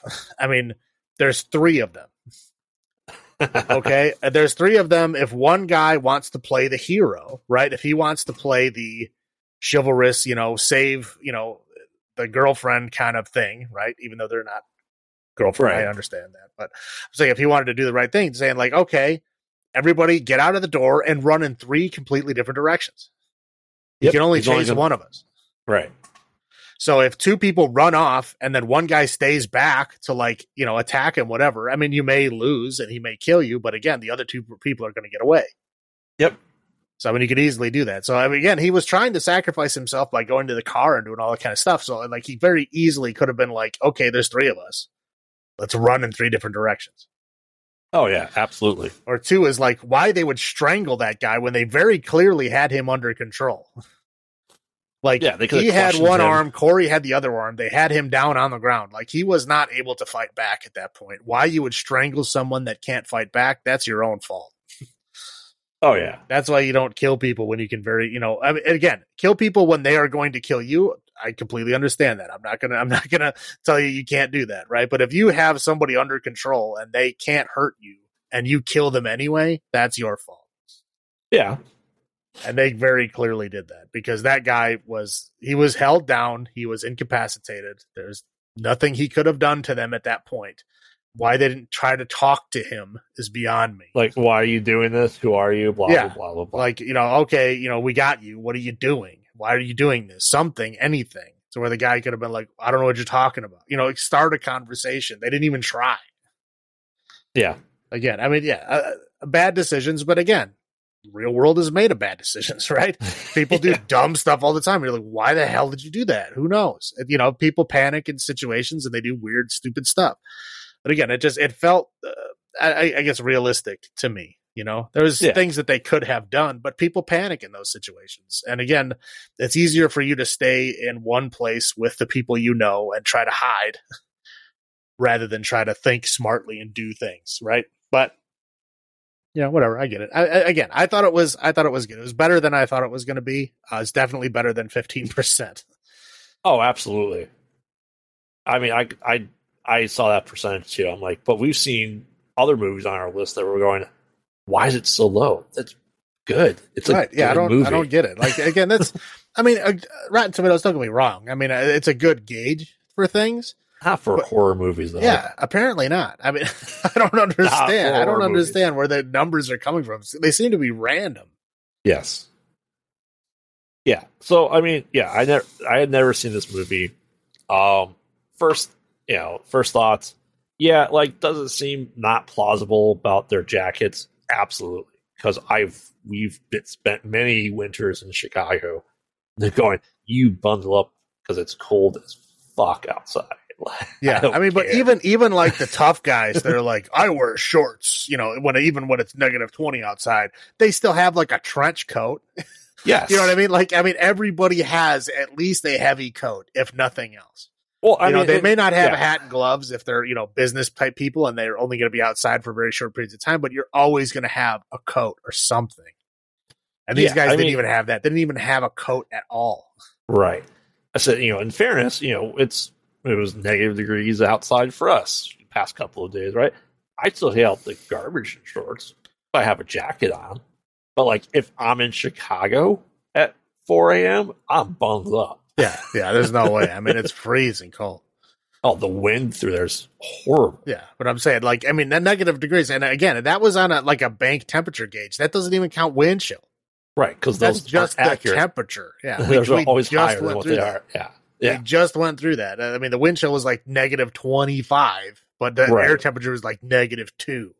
Right. So it's it was the same temperature. And you went outside for I'd taken the dog out for 5 minutes and it is freezing cold. And they say it's 15, what we had 15 minutes exposed skin is frostbitten. Right. Yeah. I have, I was wearing multiple layers with a big furry hat and gloves and everything, yes. Everything. And I was out there for 5 minutes and I was cold. So I was I can only imagine, why would you would ever go outside without a coat in that weather? And you deserve what you got. Yes. But other than that, like I said, this was an interesting movie because it's mystery, right? We don't know anything about the Parka guy, really. And I think it was a good play on, I think everyone has those moments, especially when you're with other people. If you're in that situation, I'm sure your mind would go, okay, what does this guy want too? Right. Between you and your car. And I think they did good. The conversation was good. It was actually great because everyone has those scenarios that run through their head ever so briefly in that situation. If you go to the ATM in a bank, not that we go to get cash anymore, but didn't you always have the slight unease if someone was behind you? Well, yeah. That's a normal fear. That's why they originally came up with those. You had to use your card to get into the ATM place so that you didn't have to worry about people sitting behind you, stuff like that. Right. And that's, but I said the conversations that they immediately jump to are normal conversations I think people generally have. Right. And again, yeah, that's going to be my highlight is probably going to be just the kind of what I felt was genuine reactions or genuine conversation. Yes. It really felt like this is probably how people in a panicked situation may really act. Yes. That's definitely a highlight of it. Yeah, and again, I just thought that was interesting. I thought it was interesting, and again, it just the little weird things, like why is he lying about stuff? Like he's obviously not in cahoots with the guy because he got stabbed to death by the guy, right? So like he was no part of it. Why the hell did he lie about the lighter? Right. Like, I mean, lying about your card and your money is one thing, because whatever, you could be completely broke.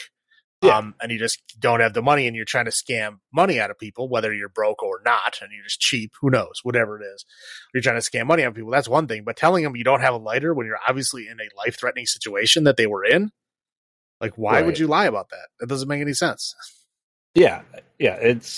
And they argue about like the theories they had of the motivation of Parka guy were valid because they're like, oh, that maybe it's that guy that you got rid of half his 401k. They go, Corey, you must have pissed off a lot of people in your day. Right. So the rationalization they're trying to figure out, like, I think that's very common, especially when we see stuff like that. We get that with serial killers. Like, we always have to have that rationalization of why. Yeah. And having that play out without the why is pretty fun. Well, it was nice because, they're usually in these kind of movies, there's always like suspects, right? Right. And in this one, there's none. There's no suspects at all. Like in the first, in the Dorm That Drip Blood, we have like, the creepy frizzy haired guy. We have creepy Bobby Lee. We have like all these, Scooby-Doo suspects. Like it might be them. Right. Right. And then in this one, there's nothing. There's like, there's not even any other characters that are really any substance in the movie. It's like Corey, David, Emily, and Parka guy. That's it. Everybody else is just kind of a second tier character. Right. And I think they tried to allude that it could be other people because the way Corey pissed off, especially the bearded guy. Right. That it could be one of these assholes from the party that are just getting revenge.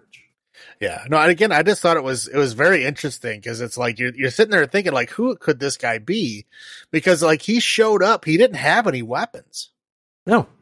He showed up and he used only what he found on the scene, which is like really odd and weird for like a killer person, right? Yeah. Like he only used like found objects. Like he didn't bring his own guns or knives or nothing. Like he brought his parka and that was it. Everything else he used like his improv. MacGyver. Right. Yeah. It was just very interesting. And again, like as it ended, like when the credits originally started rolling, I was like, that sucks. Like you don't even get any hint as to who this dude is. Nope. Get nothing. But then in the, like the mid-credit scene is when they showed him going into the storage sheet there. And that's fine. You don't have to tell me who this guy is. You don't have to give me any hints as to how they're related or anything. That's fine. As long as you tell me like this is just some mysterious guy that likes to kill people while staying off of camera and then blaming it on somebody else. Hey, that's fine. That's cool with me. At least I get some kind of little mini explanation. I can deal with that. Like if this would have just ended with him getting arrested and the guy just going away, like you get nothing out of that. Yeah. You got to have something. He was a good Dexter. He was like the ultimate Dexter that planned out, that thought, and to know all this stuff. Right. Well, yeah. Again, I thought it was done well. I don't understand the 15% on Rotten Tomatoes. I don't get what that's all about. But honestly, to me, this is done much better than most of the other movies on this list. It's probably because we didn't get the answer. Honestly, it tends to piss people off. Well, again, if you got no answer at all, I get it. I understand that. I totally understand that. But we got some answer, right? We got something, and that's it. It's fun. It's like this is just some faceless dude that like plans out creepy encounters that people die as a part of. Whatever. I mean, that's fine to me as long as you tell me that this is just some mysterious faceless guy and not some like random sub character in the movie. I love you. Right. Or whatever. Like Craig in the Dorm That Drip Blood. Like that was completely random. There was no hints at all. There's no way you can figure that out. Correct. But this is in the same vein. I would say a lot of invasion movies are that way. That's becoming more and more commonplace. I don't know if we'll get to them, but I don't know if you've ever seen like The Open House or The Rental with Alison Brie. Yeah, I have. Yeah, it's the same. It's in the same vein of that. Yeah. It's faceless. And that's fine. But at least they give you a bit of information saying like, hey, this is a guy that does this to people that rent stuff. Right. You know what I mean? Like that's fine. But if you just have like people getting murdered and then you have any information about who is doing it or why, like that sucks. I mean, it can be like there is no motive. It's just this guy likes to do this, but you have to give some kind of like whatever. Like again, show the back of his head, architectural drawings. That's all I need. Yep. Oh you know, just say, this is just some creepy guy that planned this whole thing. Okay, that's it. That's all I need. Done. Exactly. We get just the right amount of lore and background. Exactly. Yeah. Just to make it more unsettling. More unsettling too. Just enough to make it interesting, but not not a lack of complete right background at all. Because I hate when they do that. Right. All right. So, what about your low points? I know you have some. Well, I mean, low points is just. This is how some of the things are presented, like the wire thing, like how he tripped and fell. Like it looked like he slipped on ice, and we didn't even see what happened until he walked over and touched the wire. I mean, I appreciate that he touched the wire because at least we got some kind of explanation there. Yeah. But yeah, there was just some of it that didn't make sense. I mean, I thought it was done well to where like he was walking, his specific line. Like again, the way he was like literally like balance beaming the line around the building, like he knew exactly where he could step and where he couldn't, Yeah. And I thought that was cool. I mean, again, most of it is like, it's negative outside, like negative fucking degrees outside. These guys have no coats. You can't see their breath most of the time. Like as I was watching, like you can't even see these guys' breath. Occasionally, sometimes you'd see a little bit of breath. Yes. But like when it's that cold, any kind of breath coming out of your mouth looks like a fog. I mean, because it's cold outside that any breath that you take is going to look like you're vaping, right? I mean, because that's like, how warm your breath is compared to how cold it is outside. You were going to see every molecule of your breath.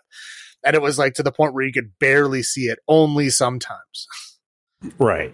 Which was ridiculous. I mean, it was, you could tell they put makeup around their nose and on their cheeks to like make it look red, like they're cold, but they were very obviously not cold. Yeah. Just the way that, the cold was done in the movie was not good. Oh, not at all. Like I said, and that hose that's by the Christmas tree lot. Again, yeah. I mean, yeah. Have you ever tried to use a hose in negative 2 degree weather? Why do you have a hose for a Christmas tree lot? Well, you know, water the trees. Yeah, but I mean, that hose is frozen solid. I'm sorry. Yes, I know. I'm just saying. But yeah, I get it. There's a lot of things that it don't make sense about the weather. So it was very clearly not filmed when it was actually that cold, which I don't blame them. I don't want to put actors in that, danger for that. Like the time, I'm not saying that. I'm just saying you could have done a better CGI job. Yeah. With the breath or with the whatever. I mean, yeah, it was the cold part of it would be the low point. Oh, absolutely. I completely agree. Just because we experience that every winter in the Chicago area. And not only that, but the Illinois license was completely wrong. It's the old one.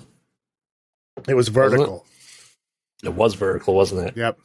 The only Illinois licenses are underage licenses. If they're underage licenses, they're vertical.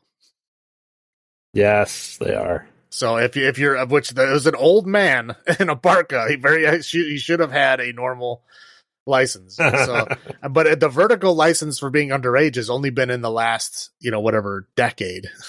Yeah. So yeah, I mean they're with landscape long ways is how they normally are.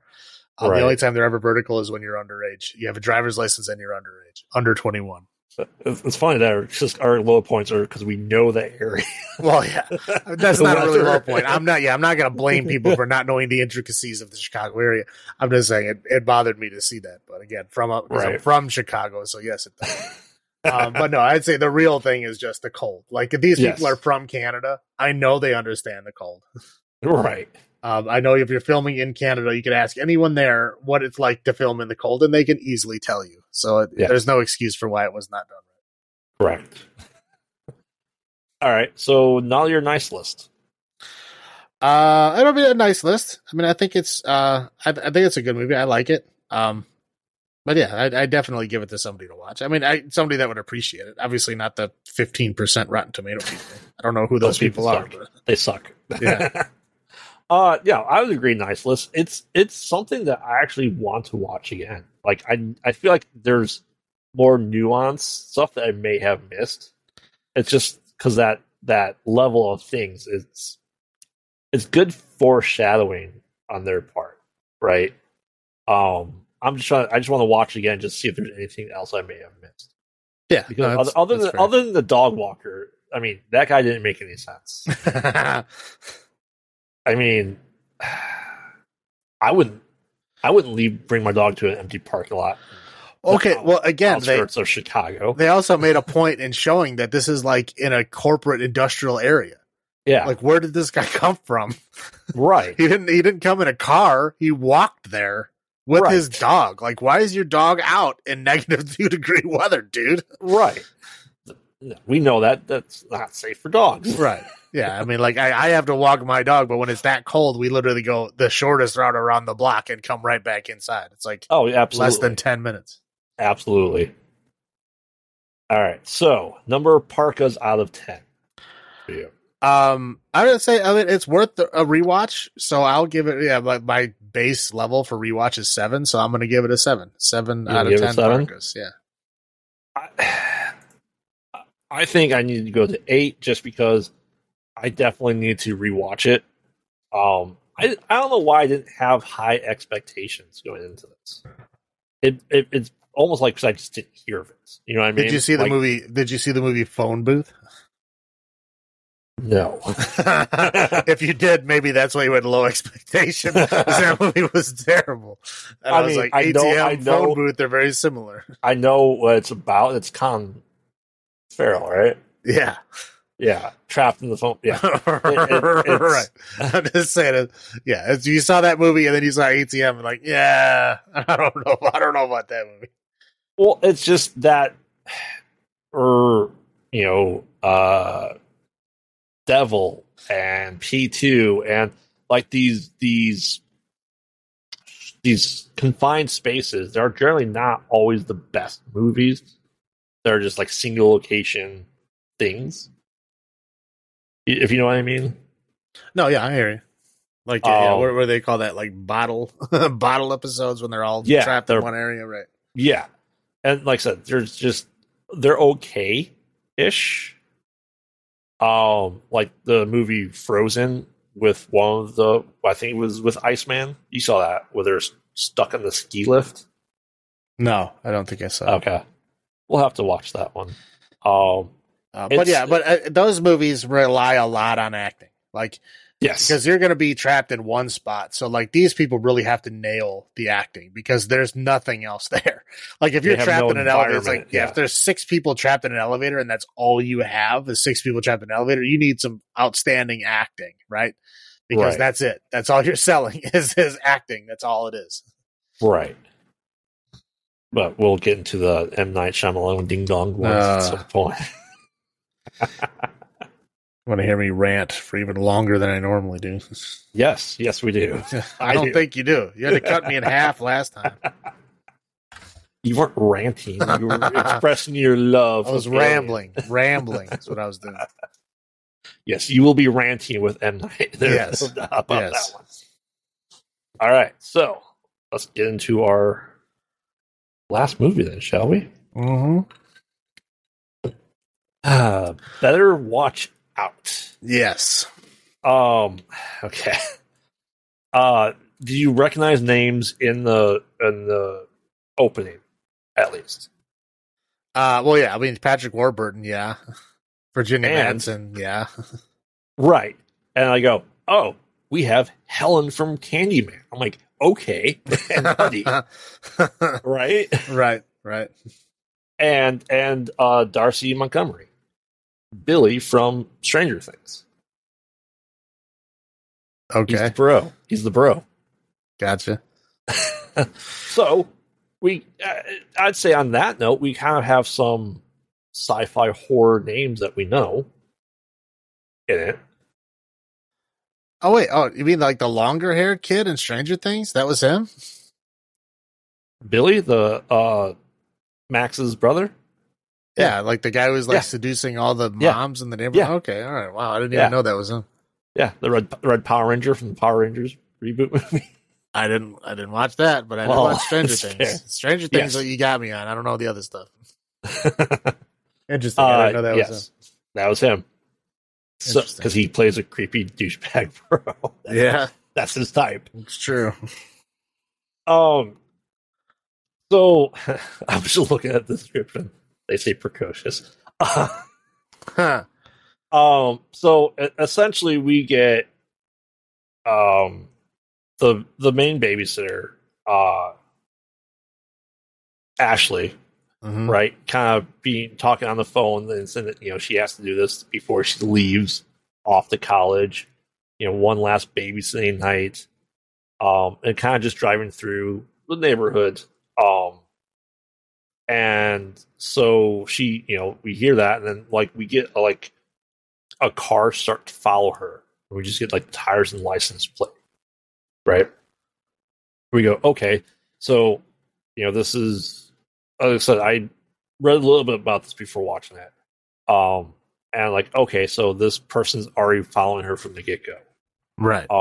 and then we get introduction to Luke and his friend, who looks like a younger version of people we see in these movies, like stoner movies, I'd say.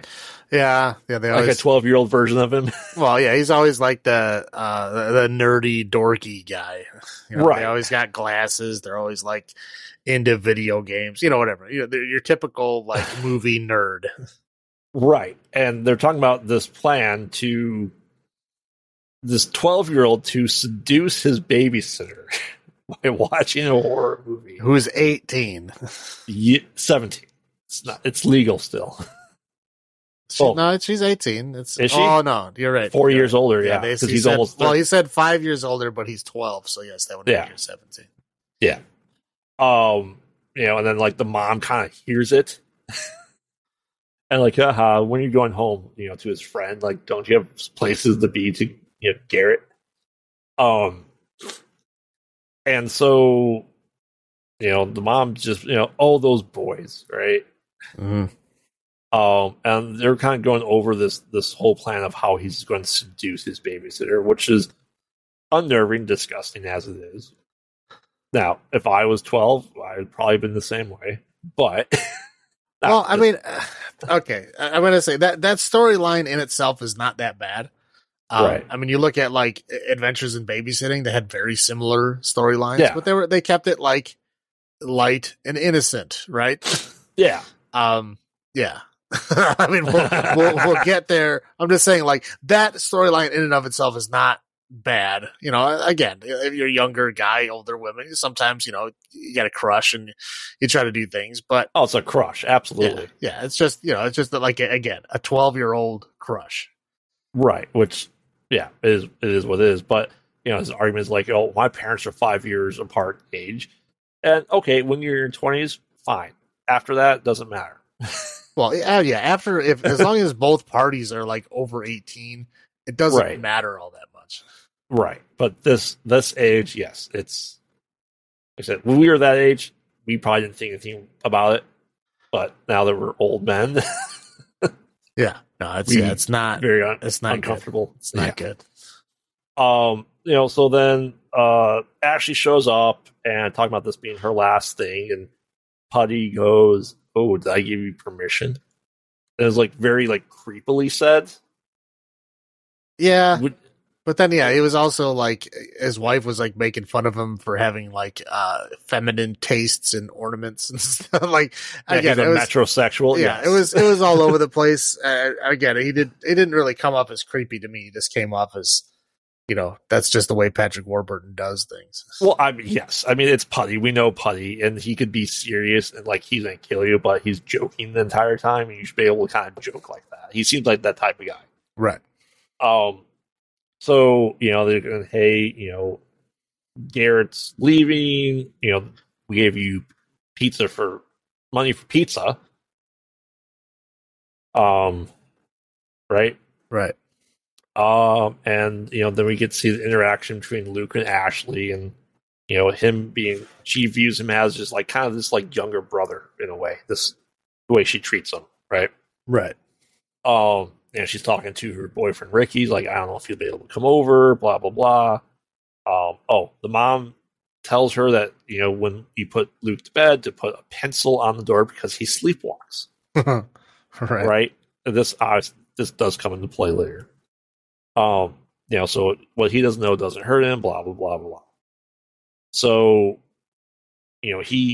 parents leave and he comes in essentially drinking champagne, a bottle of champagne, and trying to show how mature he is and how much of a man he is for Ashley because he has this unrequited love for her.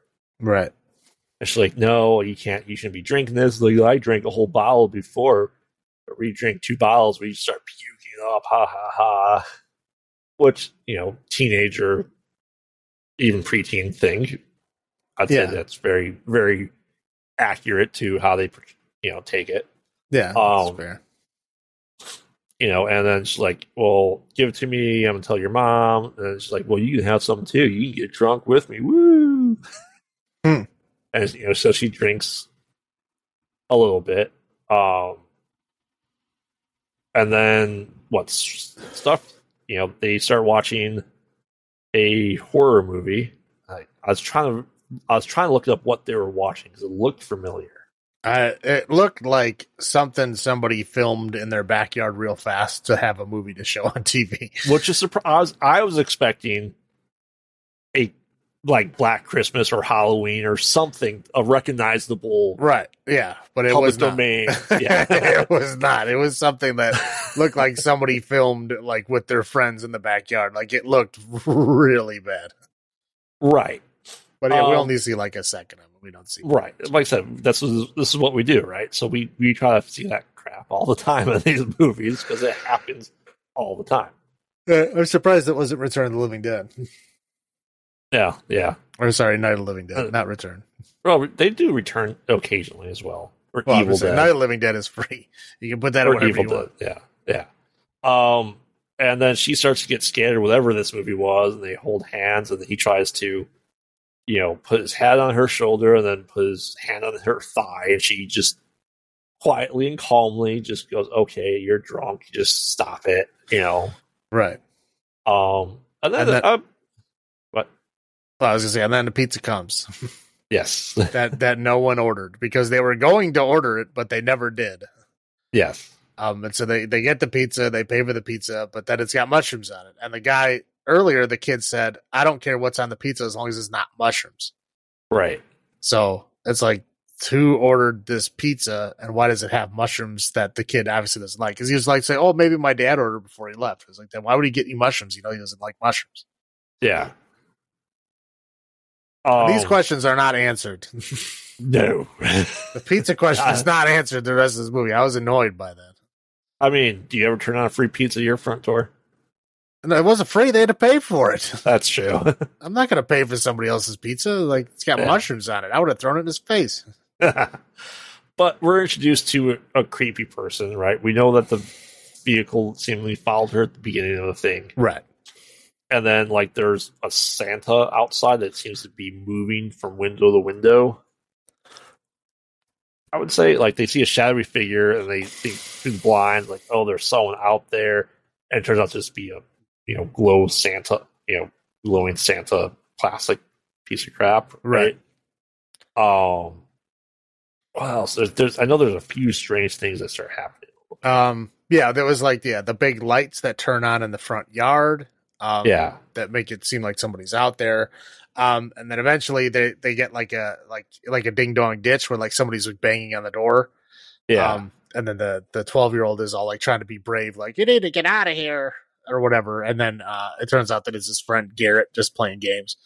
And they're all like, "Did you see somebody out there? There's somebody out there." And he's like, "I didn't see anybody." Right. So that as they're sitting there talking, they hear a crash, a window smashing from upstairs. Yeah. And they go up and look, and there's a brick. And so okay, well, they're like, "Okay, we need to call the police." So they go to call the police, and nobody's cell phones are working now. Yep. which is odd because like later on they do. Right. And there's no explanation given as to why, but they say like the Wi-Fi is gone. Like the network they normally connect to is gone, and all the other networks available are locked. Yeah. So they can't do the internet. And she's like, okay, do your hacking thing. Because apparently she thinks Garrett is like a hacker or something. Because he's a like, 12-year-old nerd. Yeah. So he's like, do your hacking thing and get on the internet and call the police. Because again, they can't call because the phone, the landline is not working. Right. Even though it was just working a minute ago, and their cell phones are not working for and reasons that are not explained. And they don't have a security system on that big ass house, which they should. Right. So at this point, they're like, we need to get. So they go downstairs, and then Garrett comes downstairs with the brick, saying like, you didn't look on the other side, and on the other side of the brick it says, "You leave, you die." Yep. So now they're like all afraid, like, okay, what's going on? So then, Garrett gets like really scared, and he like runs out the back door like he's going to run away. And he gets like to a certain point out, and there's like a shot, like it sounds like a silenced shot, and then he gets like whatever. Down. Yeah, they just show him like fall down on the ground, and then she's watching him for a while to see if he moves, and he does not move. Right. It's essentially just a spray of red blood. Right. He's doing that too. Right. Yeah. Yeah. Well, they tried using her. You tried using her phone too, and Luke tries tossing to her, but gets it perfectly in the aquarium. Right. Well, that was before this happened. That was earlier. Yeah, that's why her phone wasn't going to work. Right. Because it was in the aquarium. Right. So then, at that point, they all like, they're obviously like, okay, something's going on. Like, we can't get out of here. Something's happening. And at that point, they hear like people walking like upstairs. Yeah. So they, they kind of like freak out. They go up and look, and they see a guy in like with a shotgun. With a shotgun and a ski mask and stuff with a flashlight, like going room to room. So they go and hide in one room. And they go in the attic. Yes. So they go in the attic and they hide, and the guy comes in, and then leaves again, and then they go down, and then the guy like comes back in. But anyway, she like almost falls down the attic stairs, and he somehow grabs her before she like breaks her neck.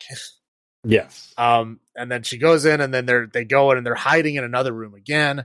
And as they're hiding in the room, the guy comes in and is like looking around the room again, and she looks at the mask that he's wearing, and she realizes it's the same mask that the 12-year-old was wearing in the in like a photo they have in the hallway of like the dad, mom, and the kid all skiing.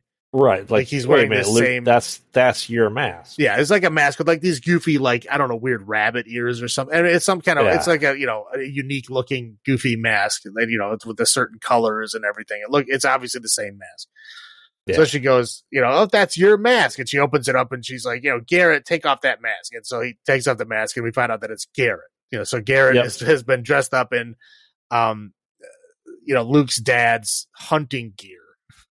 Right. And he's there, and then at that point we find out that Lucas planned this whole thing to like to try to make her scared so that she would like be more pliable so he could work his magic on her, whatever. Seduction through fear. Right, yeah.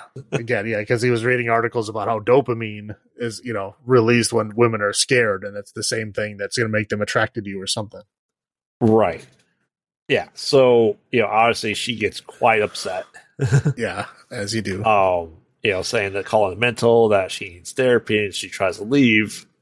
And essentially he slaps her, and she falls down the stairs. She gets knocked out. Right. Yeah, he slaps her, she falls down the stairs, and it looks like she's dead, but it very looks like she's dead. Yeah. But then she wakes up, and she sees Lucas and Garrett are like playing around. I don't know. They're just like playing like, 12-year-old games with each other.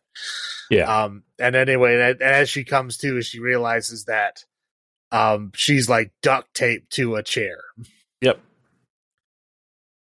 This is all, if I can't have you, I love you, no one can have you, blah, blah, blah, blah. Right. Yeah. So he's like basically saying like, I planned this whole thing to like make you fall in love with me. Obviously it's not working, so now I'm gonna like force you. Yep. Or whatever. Yeah, it's It's very odd. It's very uncomfortable. I don't know. From this point on in the movie, I was just like uncomfortable like the whole time. Like I was not having fun at this point. Well, especially the next part, the truth or dare. Yeah, they start playing like truth or dare. They're like, she's like playing along. I guess you're duct taped to a chair, and the kid did have a gun, so it's not like, right. It's not like they're just playing for no reason. So yeah, they make her like admit that she's a virgin. Then they they dares him to touch her breast, which is it's a very one weird. Which one do you want touched? It's very awkward and weird. And again, at this point, I just feel very uncomfortable. I was like, just end it. I don't like this.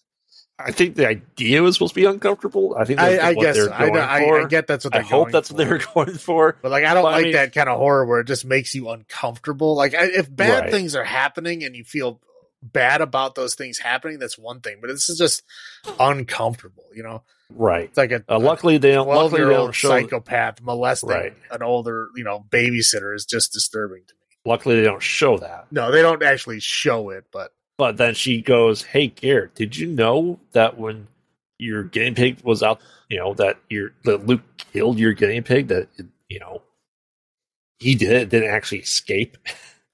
So she's trying to create tension between the two best friends, between that. And he goes, "Hey, why don't we get Ricky here?" Ricky shows up on his own. Oh, that's right. Yeah, Ricky shows up on his own because she was talking to him earlier and then was like, he's like, "You texted me to come over." And she's like, "I didn't text him." And then we find out that for whatever reason, Luke texted him to come over. From her phone. That he had dropped in the aquarium, but not before he wrapped it in plastic or something. So it still works. Right. Yeah. I don't know. It was weird. I don't know what plastic you're wrapping it in that's going to make it work. I mean, I don't know. Magic plastic. Yeah, essentially. I'm like, you're wrapping it in saran wrap. You're rolling the dice there, buddy. Yeah. But yeah, so Ricky shows up with flowers. They try to pretend like they're getting rid of him, and they don't. He comes in, they keep distracting him so he doesn't see her duct taped in the kitchen. Right. They tell him, "Oh, she's upstairs." He goes upstairs looking around, can't find her. And the kid comes out with a bat and then hits him in the head and then starts dancing around like an ass. I mean, at this point, the hit in the head barely did anything to Ricky. Well, yeah. I mean, but at this point, I didn't like the kid before this point, and I just despised him after this point. When he was doing his little dance, he thought he was the coolest thing in the world because he knocked the dude out with a bat. It was almost like he was doing a mock Clockwork Orange dance. Right. This is what it seemed like. Yeah, it was ridiculous. But anyway, Ricky got back up immediately. He went to go hit him again. Ricky just caught the bat with his hand. Dude, what are you doing? And just knocked him down. I mean, everything was going around until Garrett comes up with the shotgun. And at that point, he just kind of puts his hands up, and then Luke hits him again with the bat and knocks him out. And then he gets duct taped to a chair. Is that when he stabs him in the face with the pencil up there? When they're wrestling? I think he does. Yes. That's when Ricky is fighting with him before Garrett comes up with the shotgun. Yeah, is when he stabs him with the pencil that's normally on his door for sleepwalking. In his cheek. In his cheek, right. Yes. So he's got the hole in his cheek, right. Yeah. So then he gets hit in the head after Garrett, makes him surrender. And then he gets duct taped to a chair as well. And then they're both duct taped to chairs in the kitchen, and they're basically deciding what they should do next. And that's when they decide to get Jeremy to come, which is her ex-boyfriend before Rick. That they were sleeping nonstop together. Right. Yeah. Basically Jeremy was a shady guy. It was it was kind of insinuated that he was abusive or something. Yeah. Or at least not nice. Right. Then Luke decides to text him or no, calls him.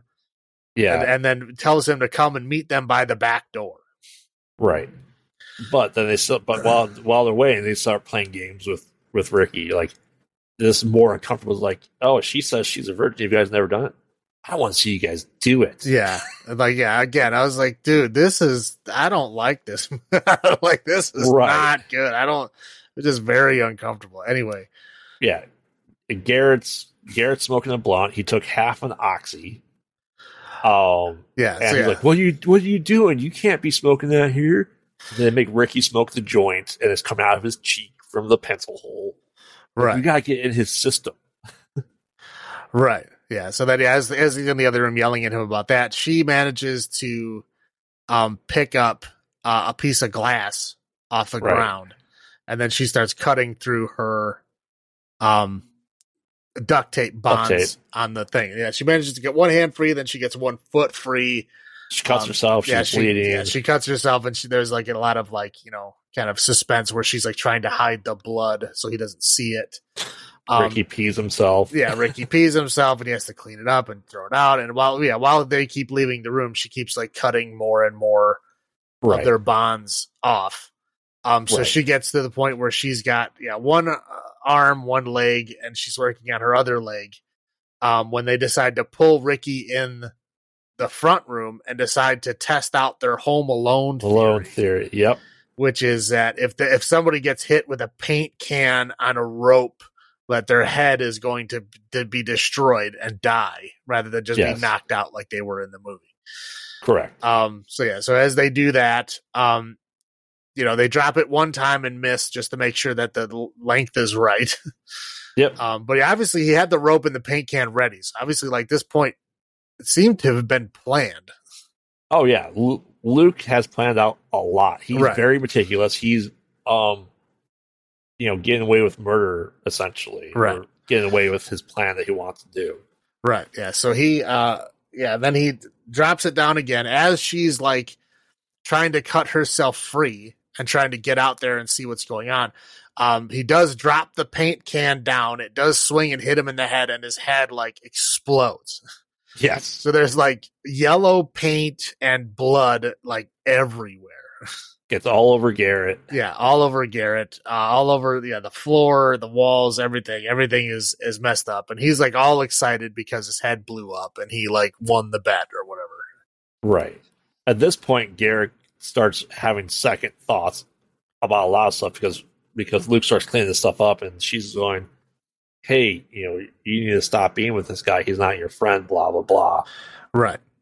Now at this, we've got to mention that Luke does get a gun from his parents' room that he was going to use to help fight off the intruder. And he's using that to kind of coerce Perpy, like, if you don't smoke this pot, I'm going to shoot you. Right. All that stuff, right? So, I think at this point he cleans everything up, and then, we have our classic Christmas carolers show up at the house. And while Luke is distracted by it, she's talking to Garrett. It's like, "Hey, let me free. You don't have to be part of this. We can get away from him. He's manipulating you. He's not your friend. He's just using you." To Garrett, and Garrett goes, "Yeah, you know what? You're right."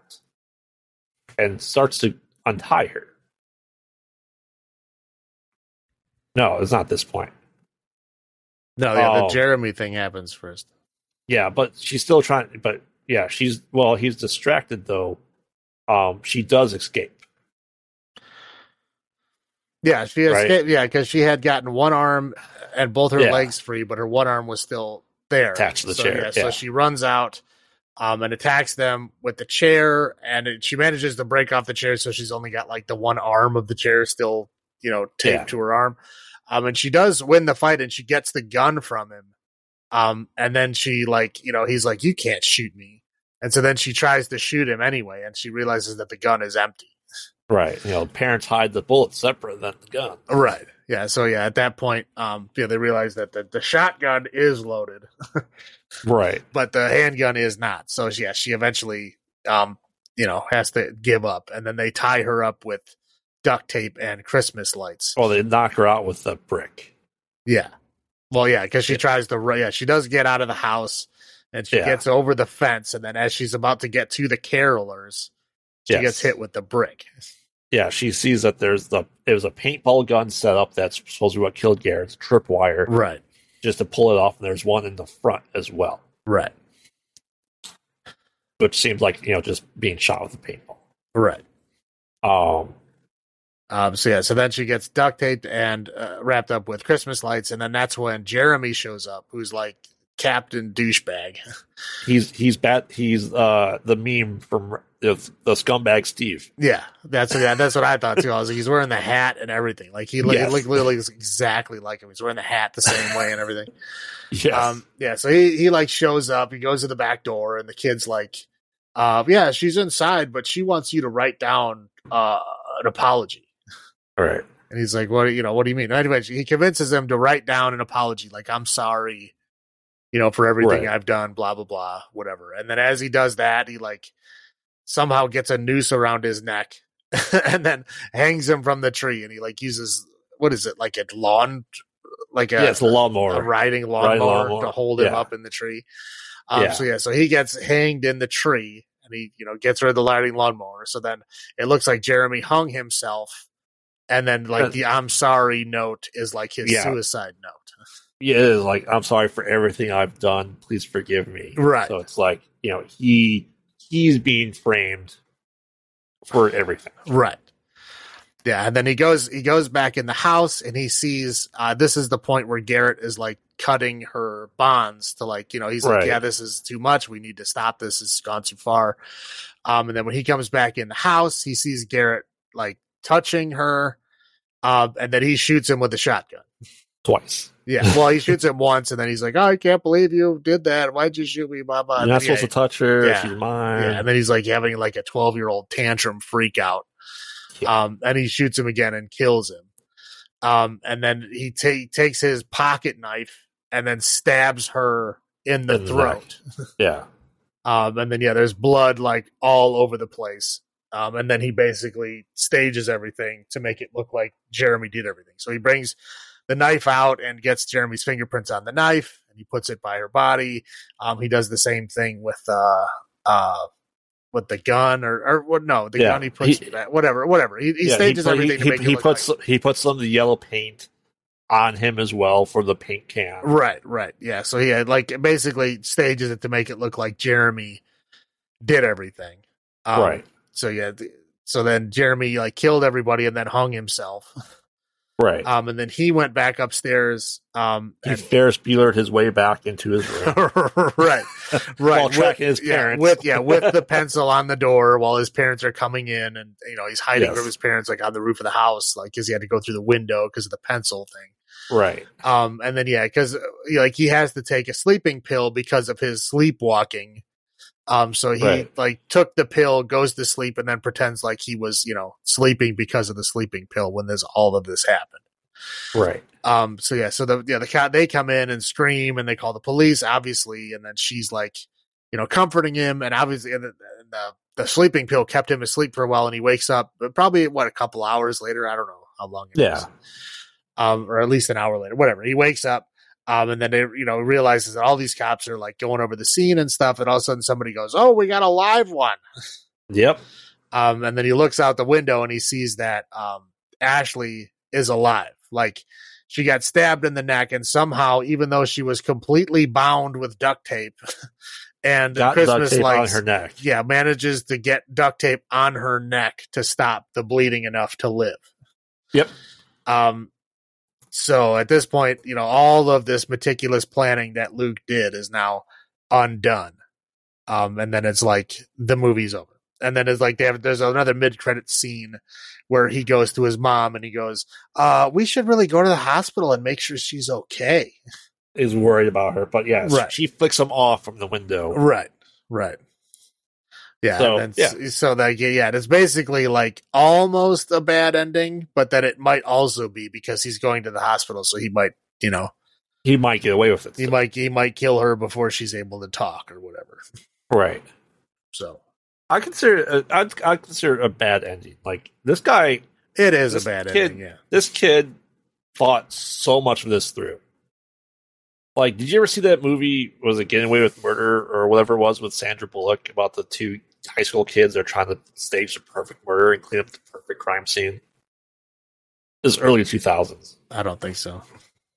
It just reminded me of that. Like, obviously this is like, Stu and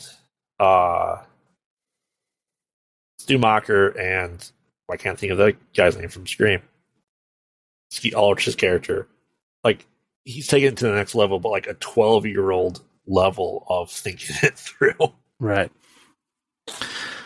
Yeah, so it's obviously a kid that watches like too much, like Forensic Files. Yeah, right. But what were your first thoughts on this? I know we discussed your unease. Again, I liked the twist. I mean, it wasn't what I expected it to be, right. Which was cool. But I mean, you find that out relatively quickly. But then it gets very uncomfortable very fast, and I don't know. I just get very uncomfortable when it's like, I guess it's like when women are trapped, and then they're like, especially when like younger creepy people are doing like sexual things to I don't know, it really unnerves me. I don't quite understand what it does it, but something in there really just strikes a chord where I'm like, yay. Right. So I mean, but overall, I mean, it was a well-made movie. I mean, like the acting was good. I mean, like everybody did a good job. I mean, again, like it's a well-made movie. It's a well-acted movie. There were just things that made me uncomfortable. I'm not going to say that's bad because of that. Yeah, but it's. I mean, overall, it was all right. Like I said, there was certain things I would rather not have been in there. But I mean, overall, it was all right. Yeah, like I said, I wasn't expecting. Like I said, I almost wanted to call this like love invasion because all the love things of people doing this crap. Right. I couldn't think of a good way to phrase it. But yeah, it's very uncomfortable. Like I said, I'm pretty sure that's the idea. If that's what they were going for, they did it really well. Yeah. No. Again, like the unnerving part. Yeah, nailed it. Yes. I was unnerved. I did not like where it was going. Yeah. Like I said, for what it was though, it wasn't I don't think a particularly bad movie. Like I said, we're getting some bad endings this month in our 13 Slays of Christmas, which is pretty good. I like those. They must like bad endings for like Christmas horror movies. I guess. Absolutely. They have to. The idea is it's supposed to be like sad, unnerving, whatever it is, right? Right. Yeah, like I said, that's my first thought. Like, we were not expecting it. I'm like, at some point in time, though, I go, he's planning all of this. Like, before we find out it's Garrett, I go, okay, something's really, really off here. I thought. Well, it was early in the movie when it happened. Right. So I knew there was going to be some other kind of level to it. Yeah. Just because the home invasion part started really quick. Yes. And I was like, okay, there's going to be some other level to it. I didn't call that was Garrett. I mean, they literally had him like, he had like a puffed up like suit and everything. I mean, it was like literally like was made to look not like him. It was made to look like a man. Right. Yeah. I mean, it was like there's no way that you could look at that and think it was Garrett because it was like, made to look not like him. But yeah, I didn't call that part, but I knew there was going to be another level to the movie just because it happened so fast.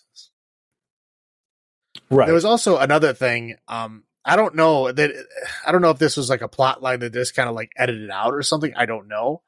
But she was the only one that ate the mushrooms, right? She ate the pizza. She only ate like a little bit of the pizza. Yeah. And they showed him like picking the mushrooms off before he ate it, right? Yes. And then there was the weird scene where she was like, she saw spiders in the attic. And then when she went to fall down the attic, there's like spiders crawling on her face and stuff. Yes. Like obviously it was from like, psychedelic mushrooms, right? I don't know what else it would have been, but it was immediately gone after that. They never mentioned what it was. It just, I can only imagine that's what it was. He talked about his cocktail he was making. Like it was part like chloroform or something. Well, that was the weird Visine bottle he was squirting in the wine and he was trying to get her to drink. That's right. I don't think we talked about that, but it doesn't matter. He tried to get her to drink it because it was like a roofie, essentially. He was trying to give her the roofie so that she wouldn't remember that night. Correct. So she wouldn't remember anything that happened before then, so they could get away with everything. Right. Which is, that's a dice roll as it is, but I guess when you're a kid, you're stupid enough to think that's a good plan. And she, immediately, of course, refused to drink that, and then, eventually knocked it out of his hand and it smashed on the ground. And that was the glass that she used to cut herself free. Right. But yeah, so it's kind of shown that he has, some kind of connections to buy drugs, right? What you can get in the playgrounds. Right. Yeah. So his buddy's got weed. He's got, roofies. So, it wouldn't be, out of character for him to have psychedelic mushrooms. Again, it is never explained who delivers the pizza. No. I can only assume it's somebody that he had paid to deliver a pizza with psychedelic mushrooms on it. Right. Right. Again, besides that scene of her freaking out because she thinks she has spiders on her, it is never mentioned again. It is never, no other effects are ever seen. He put the spider away. It's his spider. No, that was the one time in the kitchen. I'm talking the time where she falls out of the attic and there's literally spiders all over her face. Yes. That is never acknowledged. No one ever says anything about it. Yeah. She doesn't even say anything about it. She just screams and they show spiders on her face. So I can only assume that it's from the psychedelic mushrooms. But again, nothing was ever said about it. I was just curious if that was some kind of story thread that they just forgot about or just was explored in a cutout scene or something. I don't know. I wonder if the car that was supposedly following her was the pizza guy. It's possible. Pizza. Yeah, that possible. Never comes into play any way, shape, or form. Right. Yeah. There's a lot of things in this movie that they don't come true. Again, the pizza guy thing. Who ordered the pizza? Why is the pizza delivered there? Why did they have to pay the guy? Right. Right. And again, it's mushrooms. So obviously the kid didn't want mushrooms. He picks off the mushrooms. They show her eating the mushrooms. And then there's a scene later where she's hallucinating, but they never acknowledge that fact. Right. And she never says anything about it. And again, that's it. After she gets knocked out, it's never mentioned again. Yeah. There's a lot of stuff that just doesn't add up. And there's just weird things that are building the tension, but then end up going nowhere. Right. Again, they were just, I don't know, putting it in there for those reasons, just to build the tension up, but it never came to anything. Here's the funny thing is this was 89% Rotten Tomatoes. Right. ATM was 15. That's what I was saying. I'm looking at this and I'm 89%. I was okay, compared to ATM, which I actually enjoyed. This movie better rock my world, right? Because it's literally 70% higher. Right. Yeah, and it did not. So, again. Yeah. I don't get it. So what about highlights for you? I don't know.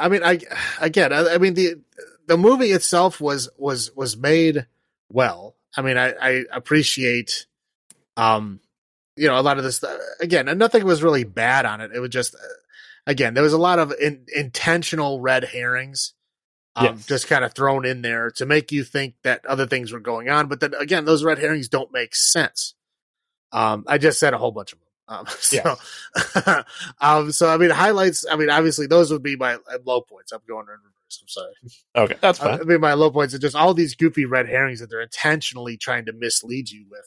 And then it ends up, being a total twist as it is. Highlights would be, I thought it was interesting how, even though he's 12 years old, he planned out all that stuff, right? He kind of thought everything through. He even thought, at the last minute when he was brushing his teeth, he's like, oh, the hole in his cheek. He had to run down there with the pencil, and redo the whole thing. It's, again, I thought that was interesting. I thought it was interesting the way that he, did all that kind of stuff, and just, everything that led up to that was kind of uncomfortable. But yeah, that would be the highlights. The low points would be just all those stupid red herrings that went nowhere, that don't make any sense, that there were never a lot of threads that weren't picked up on, and they were just intentionally put there to make you think something else. And again, you don't have to do that. We could have gotten to the same place without any of that junk. Yeah. That's a pretty fair assessment. I would say, they're just throwing stuff in there just to throw us off, which you don't need to. Right. Because again, the big twist happens pretty early on in the movie. You don't need to misdirect us. No one knows what's happening yet. You can just do it, But the stuff the pizza guy, the creepy guy following her in the car, her insinuation that Jeremy is stalking her. That Jeremy is not, a good guy. There's a thing that like Ricky won't take no for an answer kind of thing. I mean, there's all kinds of like just things thrown at you, in like this big wall in like 15 minutes. And then all of a sudden the big twist happens and then all that stuff is thrown out the window. Right. It's just, it's just unnecessary. I mean, they're trying to do something different with the home invasion, which is fair. Like I said, and that part is interesting. I did not expect the kid to be there. Again, I knew there was another level to this, but just based on how early the home invasion happened, but I didn't call the kid doing it. So like, again, like, kudos to you. I didn't expect that coming. That was interesting. That was, a good thing. But yeah, the low point is like they threw so many wacky things at you that there's no way. Like, I mean, how are you going to pick one of those things and try to ride that out? You can't. Right. Yeah, that's highlights. Just the idea behind the movie was unique. But like I said, I was able before you revealed Scary, I'm like, okay, this kid's in on this. Like, there's no way for him not to know this stuff with all the other stuff adding on. I didn't expect it to be like the origin of a serial killer, right? But I knew something. The way the kid was acting was just very suspicious to me. I thought that was the highlight. Was like I said, the idea behind the story is a good twist on the home invasion. Low points, the cringe factor. Like I said, I know they're trying to do it. I don't like it. I mean, obviously the kid has to be young enough where he still needs a babysitter, so he can't be like 15 and she's 17, which would have been less awkward. But I think 12 according to the law, you don't need a babysitter. But I mean, according to he had kind of helicopter parents, so I'm sure they still thought he did. Well, I mean, if you think your kid's sleepwalking, then maybe they do want someone there in case he sleepwalks. No, yeah, I mean, again, that's a choice. I'm not calling that out. I'm just saying it just felt very, very awkward and like I don't know. Right. I kind of got like vibes back. You ever see the movie Dead Girl? No. Disturbing movie. Similar veins to like underage kids and like adult women, only a lot worse than this. But I kind of get like, a little bit of that same vibe from that movie, from this movie, just a touch. Yeah. But yeah, if you want to see something that'll disturb you, watch Dead Girl. Okay. I think it was the other point is such a low use of Virginia Madsen and Putty. Yeah. It's like, they paid their like bottom fee just to get them in for like a day. Right. And like, we know who they are, especially, people at horror know who Virginia Madsen is. So like, you're like, okay, she's got to come and play. Like, this is not just like a quick Robert Englund cameo in my low budget backyard horror movie type thing, right? That's what I was hoping. But obviously not. No, I mean, it's more than a cameo, but like, they are very underutilized. Yes. Yeah. And I would say that I think they should have stuck the bad ending. Should have followed through with it. With the bad ending. Like, you don't want this little shit to get away with it, but if they make him get away with it, like, you're going to be mad. I get that. Well, if they make him totally get away with it, then they'll make sequels, and that'll make me angry. Oh, this was setting up to be a sequel, I feel. I don't think it's going to happen, but $3 million budget, $190,000 box office, I don't think it's getting the sequel. All right, what about your nice list? Jeez. I don't know. It's like right on the border. I'd give it to both. Give it to both? Yeah, I'd give a copy to somebody on the nice and on the naughty list. Nice people because I want to talk to them about it. Naughty people because I don't. I mean, I think it's on there for probably top 10 home invasion movies, horror movies. Maybe on your list, sure. I mean, yeah, we'll get to more of those movies as you go on. There are some bad ones, but I mean, you know, it's an interesting point of the movie. So yeah, I agree. Naughty and nice list. Like I said, I'd never seen this before. You'd never seen this before, so really didn't know what we were getting ourselves into. Mm-hmm. Yeah, like I said, it's and the movie I couldn't think of with Sandra Bullock was Murder by Numbers. Oh, okay. Which seemed very reminiscent of it. So to me, this had like a home invasion meets the awkwardness of like a coming of age story of young boys trying to get with their babysitters, which is a very big trope. It's not the first movie. This is not the only movie this week that I watched that had allusions to Home Alone. Because I also watched Violent Night this week, which had I big also Home watched Alone. Home Alone. Oh, that, yeah. But I mean, it's, Mythbusters. They even talk about like, oh, Mythbusters eat your heart out when they did the paint can test. Mythbusters, blah blah blah. But they weren't very big on the gore. Like, you don't see his head explode. You don't see his face either, just hidden by the paint can the entire time. Yeah, no, I mean, they didn't show like the nasty bits, right? But yeah, which they is surprising. didn't shy away from blood, right? So, all right. So, how many parkas out of 10 would you give this? That border between naughty and nice. Jeez. I mean, this one is. I'm gonna say 6. 6 parkas out of 10. 6 parkas out of 10. I don't want to rewatch it, but I'll respect that it was an okay movie. I'll go to a 7. Yeah, I probably will never rewatch this movie. Then in that case, I'm going to 6.5. But yeah, it's better than obviously the Dortmund Drip Blood. Yes, that's correct. Better than one of the 3 Black Christmases. Yeah. So I mean, like it has a place, and it's almost like this is what they try to set up the Babysitter to be, essentially. But Babysitter did it better. You ever watch those? No, the ones on Netflix. Yeah, 2 of them so far. I didn't see them. They're on my list. I remember adding them to the list. They looked interesting. I just never watched them. Yeah. So not the greatest home invasion, probably not the worst one. I'd say this is better than Disturbia, in my opinion. I like Disturbia. I didn't. You like Shia LaBeouf? No. See, I like Shia LaBeouf. Oh, okay. That's fair. All right. Well, this is kind of wrapping up our 13 Slays of Christmas for this year. I just want to get your overall thought. I know you didn't. We discussed this beforehand that you don't typically watch a lot of Christmas horror movies. Mm-hmm. Did it change your mind partially?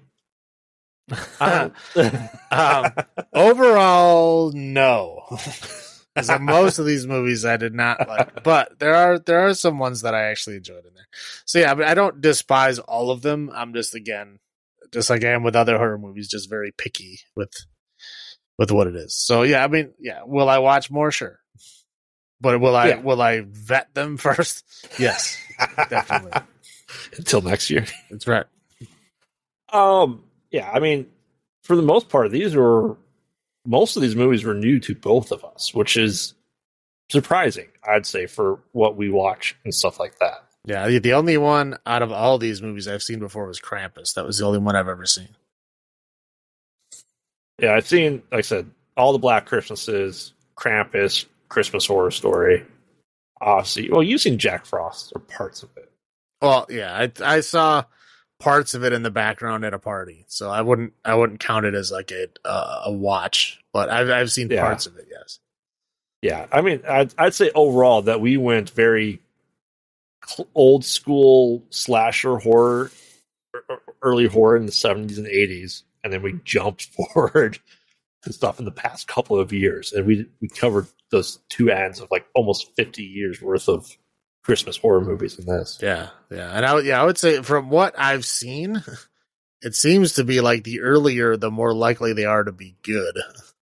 Yes. I mean, aside from the dorm that dripped blood, but the other ones, I mean, yeah, they seem to be at least interesting.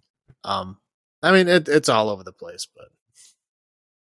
So, does that make you hopeful or scared for next year's 13 Slays of Christmas? It depends. Hopefully, there's not another Jack Frost by then.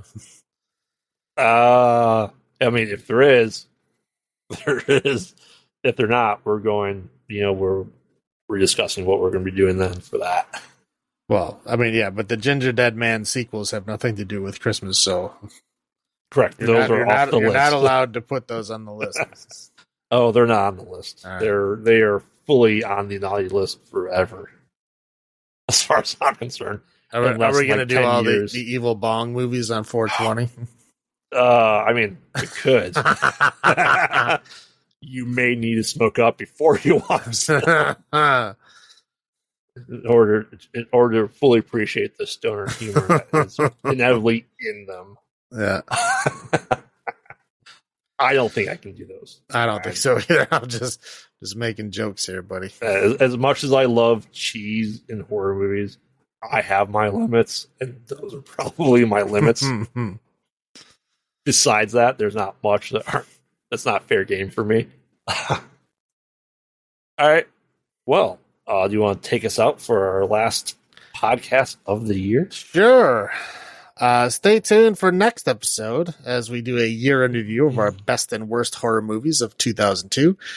We are doing the ones that came out and also that we watched because I did not watch all of them. So I'm just going to do the ones that I watched, but we will also mention the ones that came out, even if we didn't watch them. Just to we'll have some honorable mentions. We'll have our top three each, and then our bottom three as well. There's probably going to be some overlap in the worst. Yeah, the best was probably we're going to differ the most. Correct, I would say. But there's no better way to ring in the new year of horror.